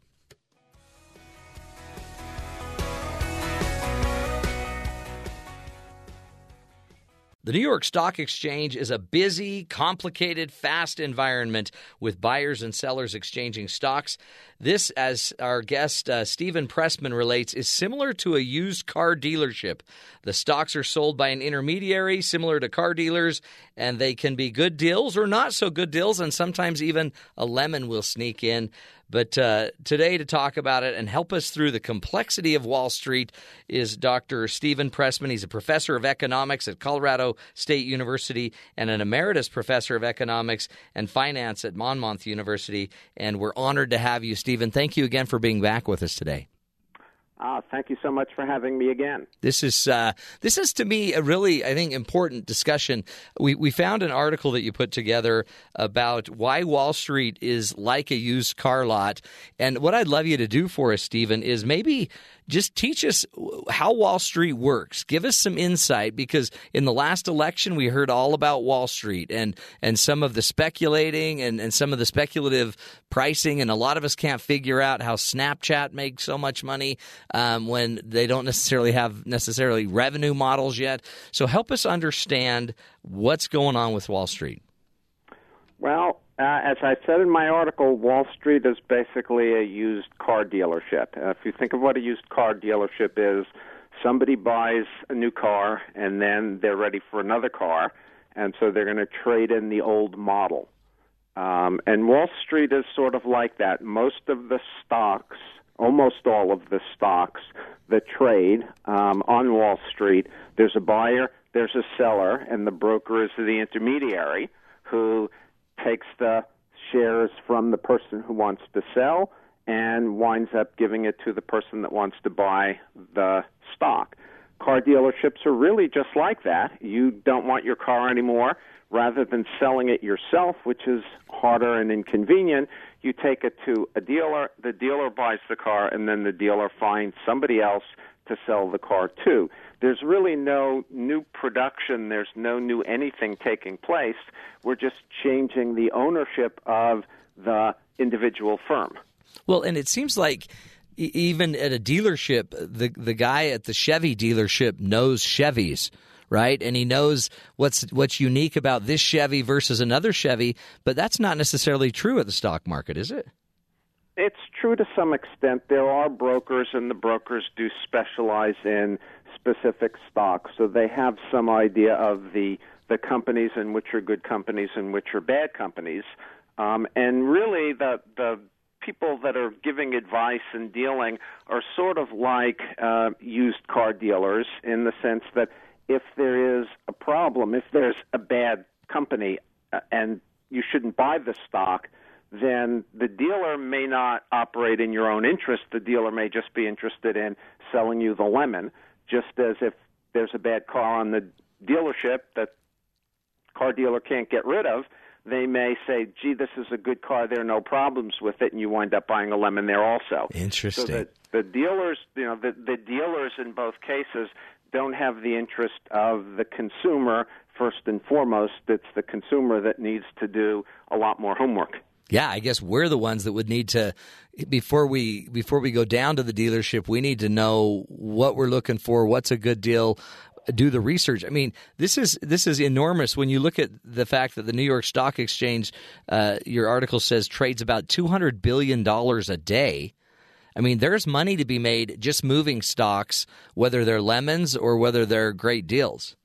Mm-hmm. Just the same way that the car dealer makes money by buying a car and then selling it for more. The stock dealer makes money by buying stocks and then selling it for a little bit more, and they take a small fraction on both parts of the trade. And so it's in the interest of the the dealer or the broker for as much activity as possible. Now, so explain, because one thing that has me, I guess, a little worried about the stock market, and I'm naive to the whole thing, is President Trump is sworn in, and then all of a sudden we get a Trump bump in the stock exchange with a 15% gain in the Standard & Poor's, and I know that's been dropping ever since, I guess. But why would we get a bump? I guess it's all speculative, right? It's on future change. A lot of the prices of stocks is a function of what people think is going to happen in the future. So there is some of that. And I think the increase now is somewhere about 11% rather than 15%. There's been a slight decline fairly recently. At its peak, it was somewhere around 15%. I think some of it was just the uncertainty about the election, and nobody knew what was going to happen. And one famous saying about Wall Street is Wall Street hates uncertainty. And that's one of the reasons why stocks typically increase by a good amount the year after a presidential election, because there's some sense of stability until the next presidential election. But I think there was also a lot of hope that the president would wind up doing things like reducing regulations on business firms. And so that's going to cut their costs back tremendously, and that's going to result in more profits. More profitable companies means that the stocks are now worth a whole lot more. It's also interesting, just something happening today. I mean, like him being, struggling to get the healthcare initiative through Congress also impacts the stock market as well. Well, I think that probably impacts directly the healthcare stocks a whole lot more than the market as a whole. But the market as a whole is also looking at, can Trump get through his agenda?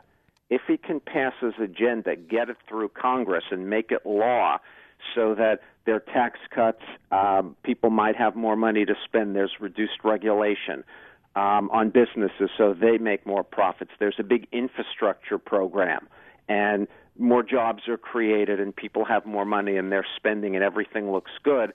That's going to be good for stocks. The stocks, even though they're used cars, it's ownership of the individual company, and if that company is making more profits, stocks will increase in price. And so the healthcare issue going on now is about, can the Republicans in Congress pass their agenda? Can they do what the president wants? And if people are thinking, well, wait a minute, if he can't get healthcare through, can he get his infrastructure program through? Can he get tax reform through? Can he get deregulation through? And if all of that's now uncertain and nobody thinks that the president can do that, then the stocks are not worth as much. Interesting. And you made it a real point in your article that you kind of want to puncture the mystique of Wall Street, just simply, which I guess is why it works well to call it like a used car lot. We're just moving cars, because it helps us, that we kind of understand, because the mystique, I guess, gets a lot of credit and blame for things that it may not even be really doing. And the thing that bothers me the most is just the excessive focus on Wall Street rather than what's important, which is production and jobs and income for the economy. And Wall Street doesn't do a lot of that. Right. That's a great point, because Wall Street doesn't care about jobs. It cares about stock increase. Mm-hmm. And it doesn't care even about quality and producing the right kind of products unless it immediately leads to stock increase.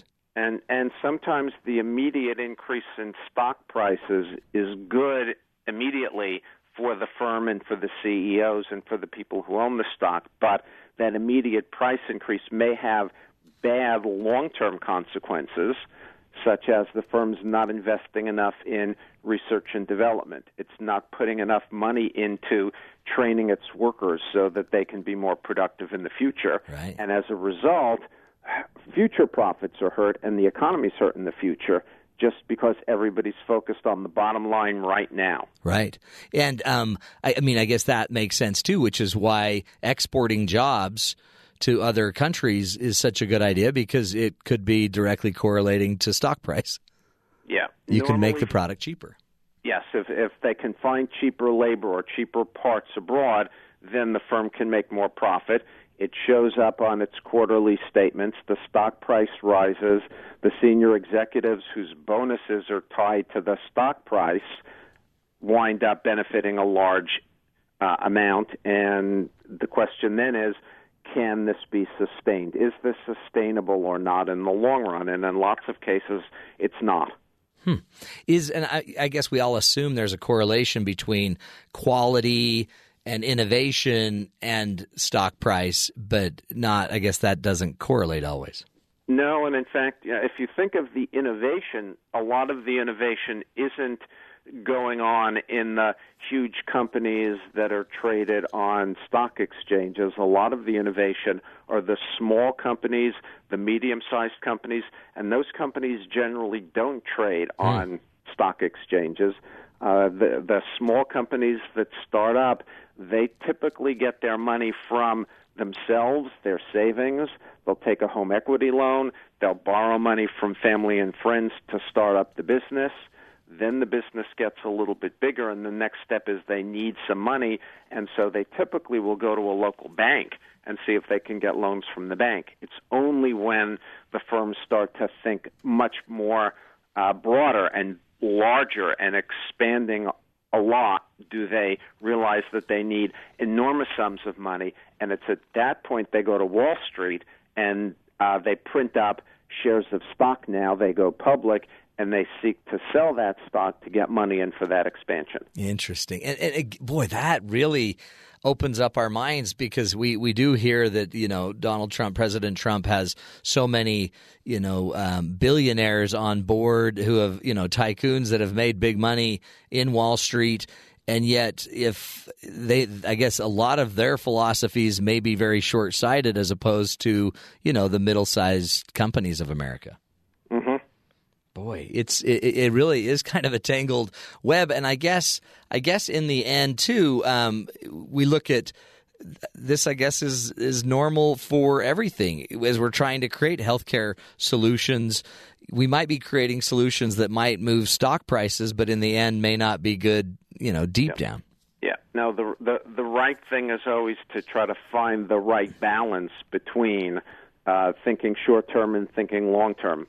In economic parlance, everything has trade-offs, and you need to sort of figure out the best way to navigate between the two extremes. Yeah. Interesting. There's also this dot-com bomb I want to talk about as well. And are we overinflating some of these tech companies? Let's do this. Let's take a break. We're speaking with Dr. Steven Pressman. He is a professor of economics at Colorado State University and emeritus professor of economics and finance from Monmouth University, and also serves as the North American editor of the Review of Political Economy and associate editor of the Eastern Economic Journal. We're talking about an article, Why Wall Street is Like a Used Car Lot, trying to demystify, if we can, take away the mystique, I guess, of Wall Street. Stick with us. We'll take a break. We'll be right back, helping you lead and be better leaders of your own financial welfare. Stick with us. This is the Matt Townsend Show.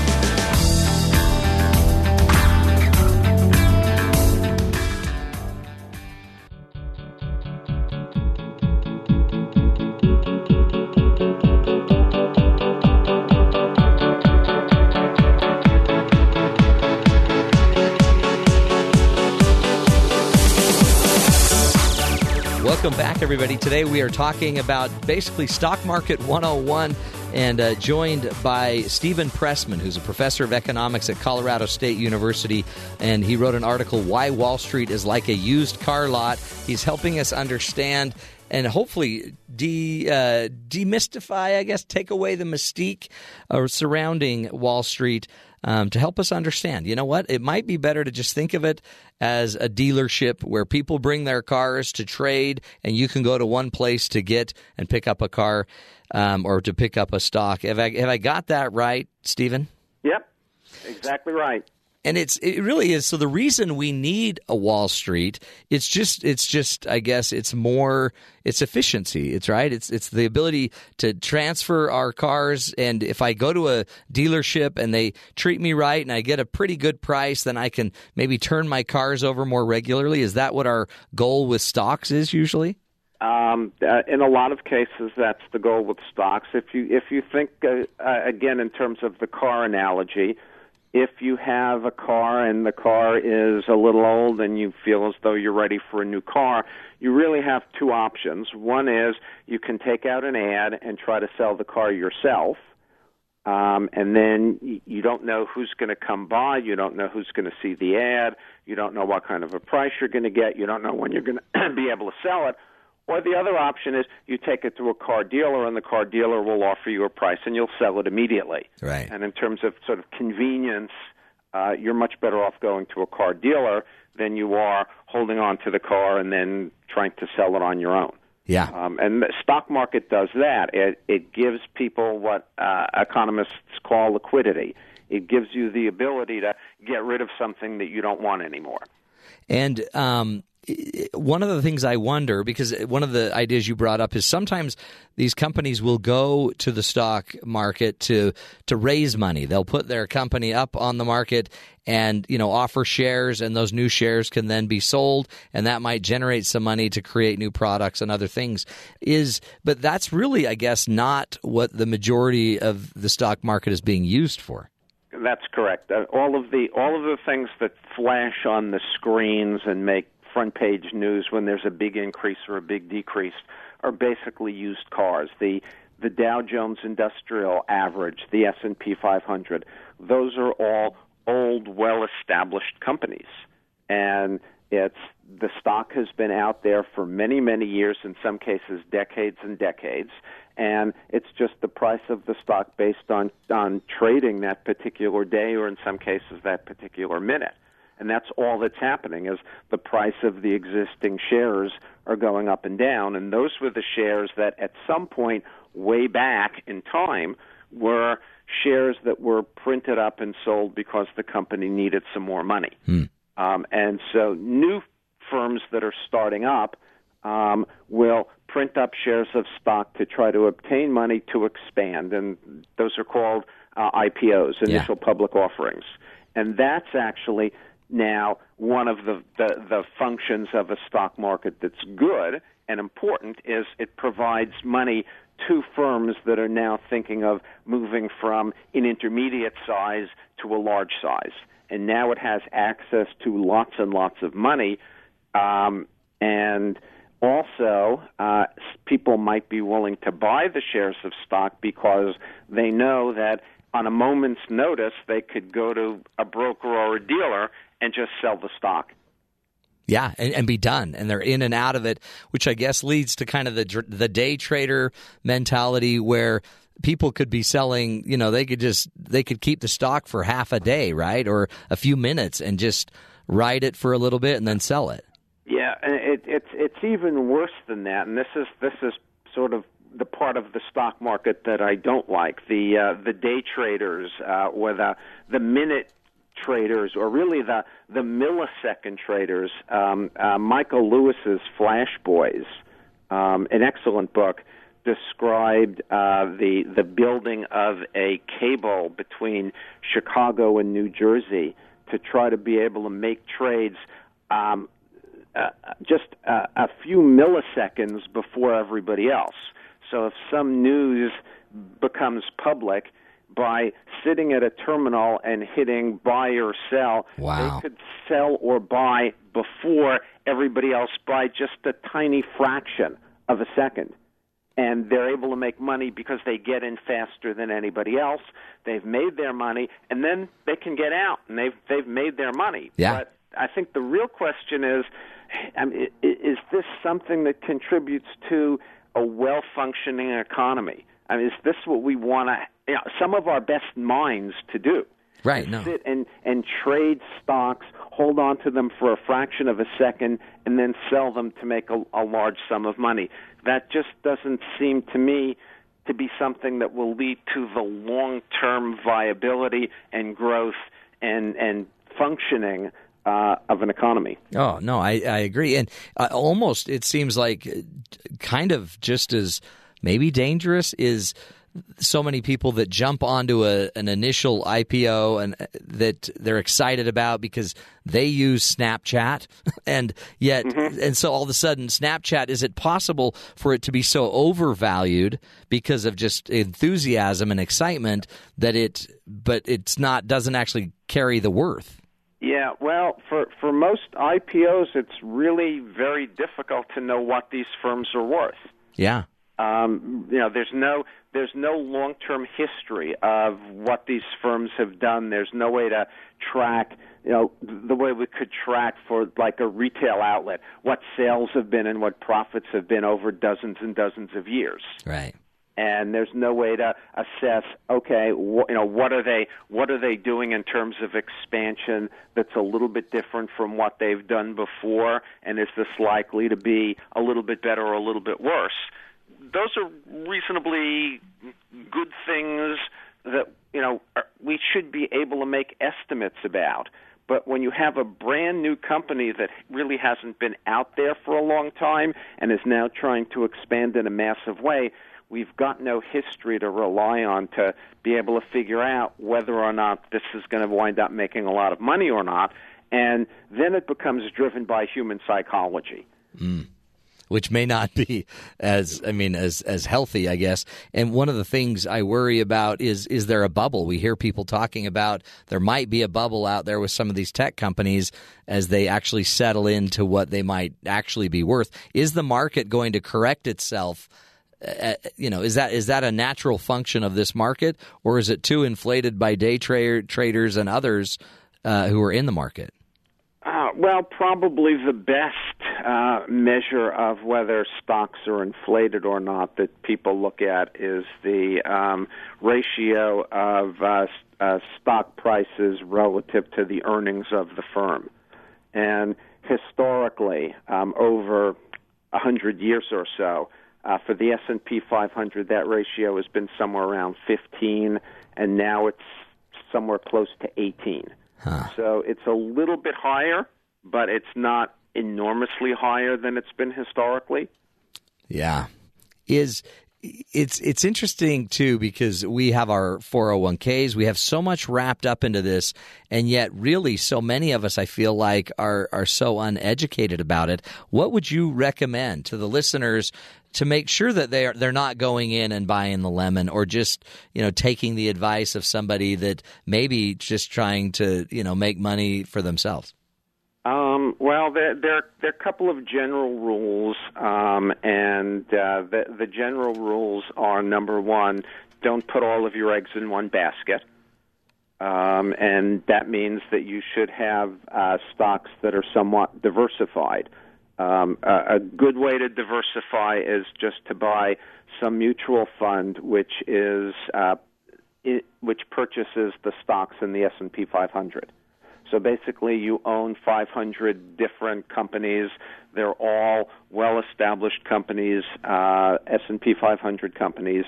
And then the second rule is, since the stock market is to some extent completely irrational and you never know when there's going to be a boom or a bust, the best strategy is generally just buy and hold. Yeah, stay in. Stay in. Don't panic when things get really horrible.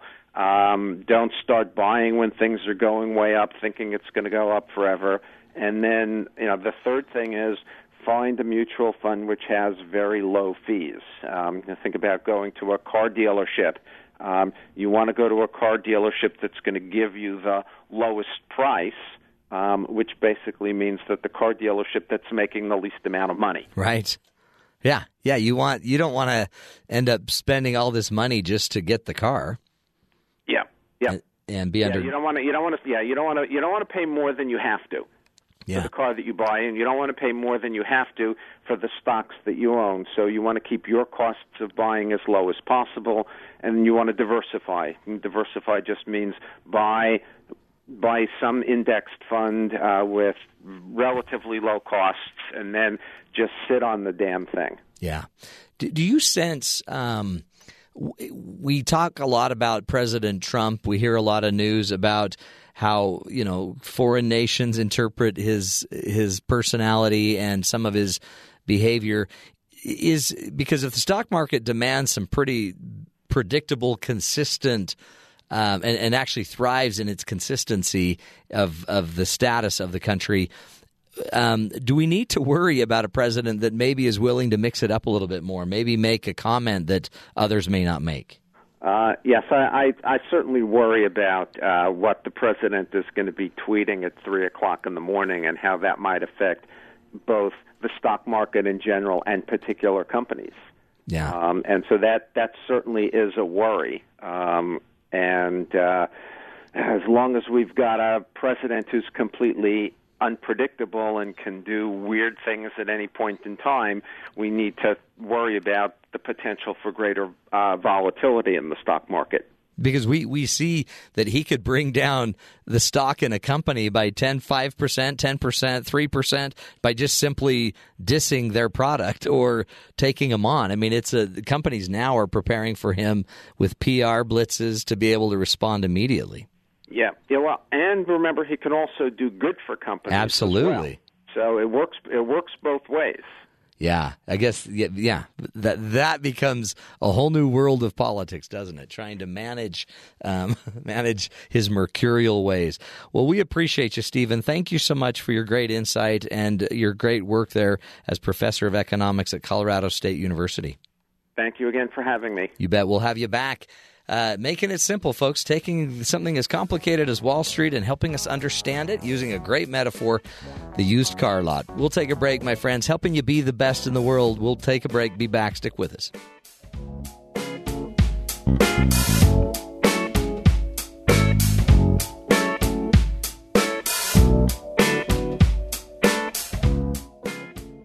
When you're alone and feeling down in the dumps, be grateful you don't live in town.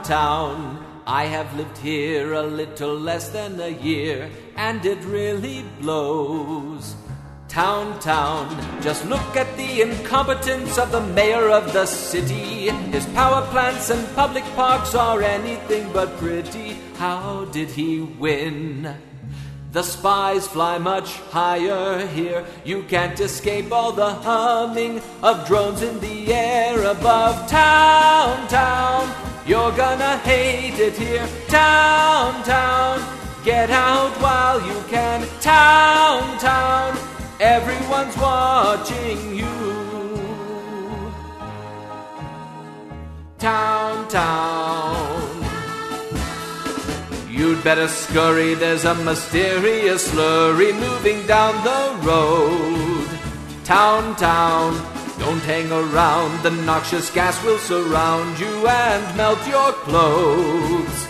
Town, so head down to the border and immediately cross over, or you'll be decomposing long before the night is over, rotting alive.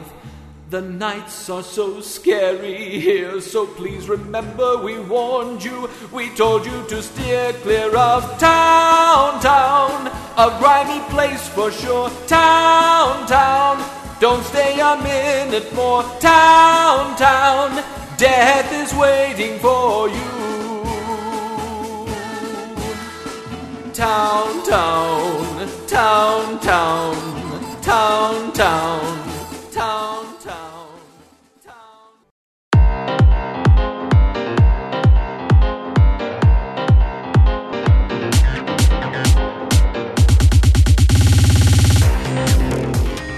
Welcome back, friends, to the Matt Townsend Show. Jeffrey spinning some vinyls for us. Hey, because Jeff just played the Town song, I think it's important that I update everybody on my adventure as the mayor of Downton Abbey.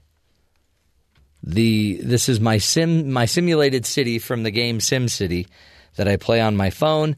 I have grown my own town. I wanted to get a little taste for what President Trump is trying to do. And so I built my own town called Downton Abbey. And I have just a booming downtown area called Town. But the city is up to 123,000, if we're rounding people, 123,000 fans, raving fans, with a 98% happiness. Raving lunatics? No, raving fans. Not lunatics. but they're really happy with what's going on in Downton Abbey. Yeah. Anyway, the people are happy. A lot of neat things are happening. We just opened up the lighthouse. It's now there and available.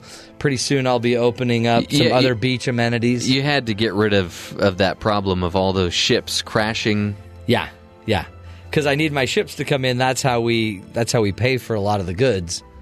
That's how I also opened up an airport, which is a really big thing. I also just opened up my mountain resort area. And just started putting some condos up there in the mountain resort area. And there's actually a decline in passengers being removed from the airplanes, too. No, that's interesting. We did have an issue violently removing 2 or 3 people from airplanes. And I've decided to give them a free lunch, or they can get tased and dragged off the plane. A free lunch? That's all it takes. So it's either a free lunch to move your seat, or we have to tase you. So most people are taking the lunch. Yeah. Anyway, Downton Abbey, it's doing so well, and I don't know. I don't want to brag, but to be a mayor with 98% happiness. And by the way, my people were at 100% happiness until I had to do some reconstruction. But are you referring to B? To B? The singer in that song, who was clearly not pleased with Town. No. Yeah, B, I don't know where B is. We can't find her. B is Conveniently. I think she went to live with her family in another town. Aren't they all dead? I think it's called Simpsonville. And we accept refugees in Simpsonville. And they're flocking. They're coming in droves. Yeah, ours are coming in drones. I'm about 3 golden keys away from being able to open up a drone center. You already have drones. You've got drones spying on people. That's why there's the happiness level, because they don't feel like they can be anything else. No, I don't have that yet. But we're working for it. So if you're a member of Downton Abbey. If you're on SimCity, you can go find my city and buy my goods. Just look up my marketplace, Downton Abbey. There's no money being made here for real. It's just I'm going to grow this town to about 1 million people. And then I'm going to look to international takeovers where I start owning the world. And slowly start making it be the way I want it to be. And luckily, we have a few citizens who are wise to your act already. Yeah, my mom's all over it. She's really mad about how aggressive I'm being on it. So, anyway, just a little update on Downton Abbey. A lot of people calling in wondering. So, there you have it. We'll take a break, my friends. Next hour, we'll continue the discussion. Stick with us, helping you be the best you can be. We'll be back.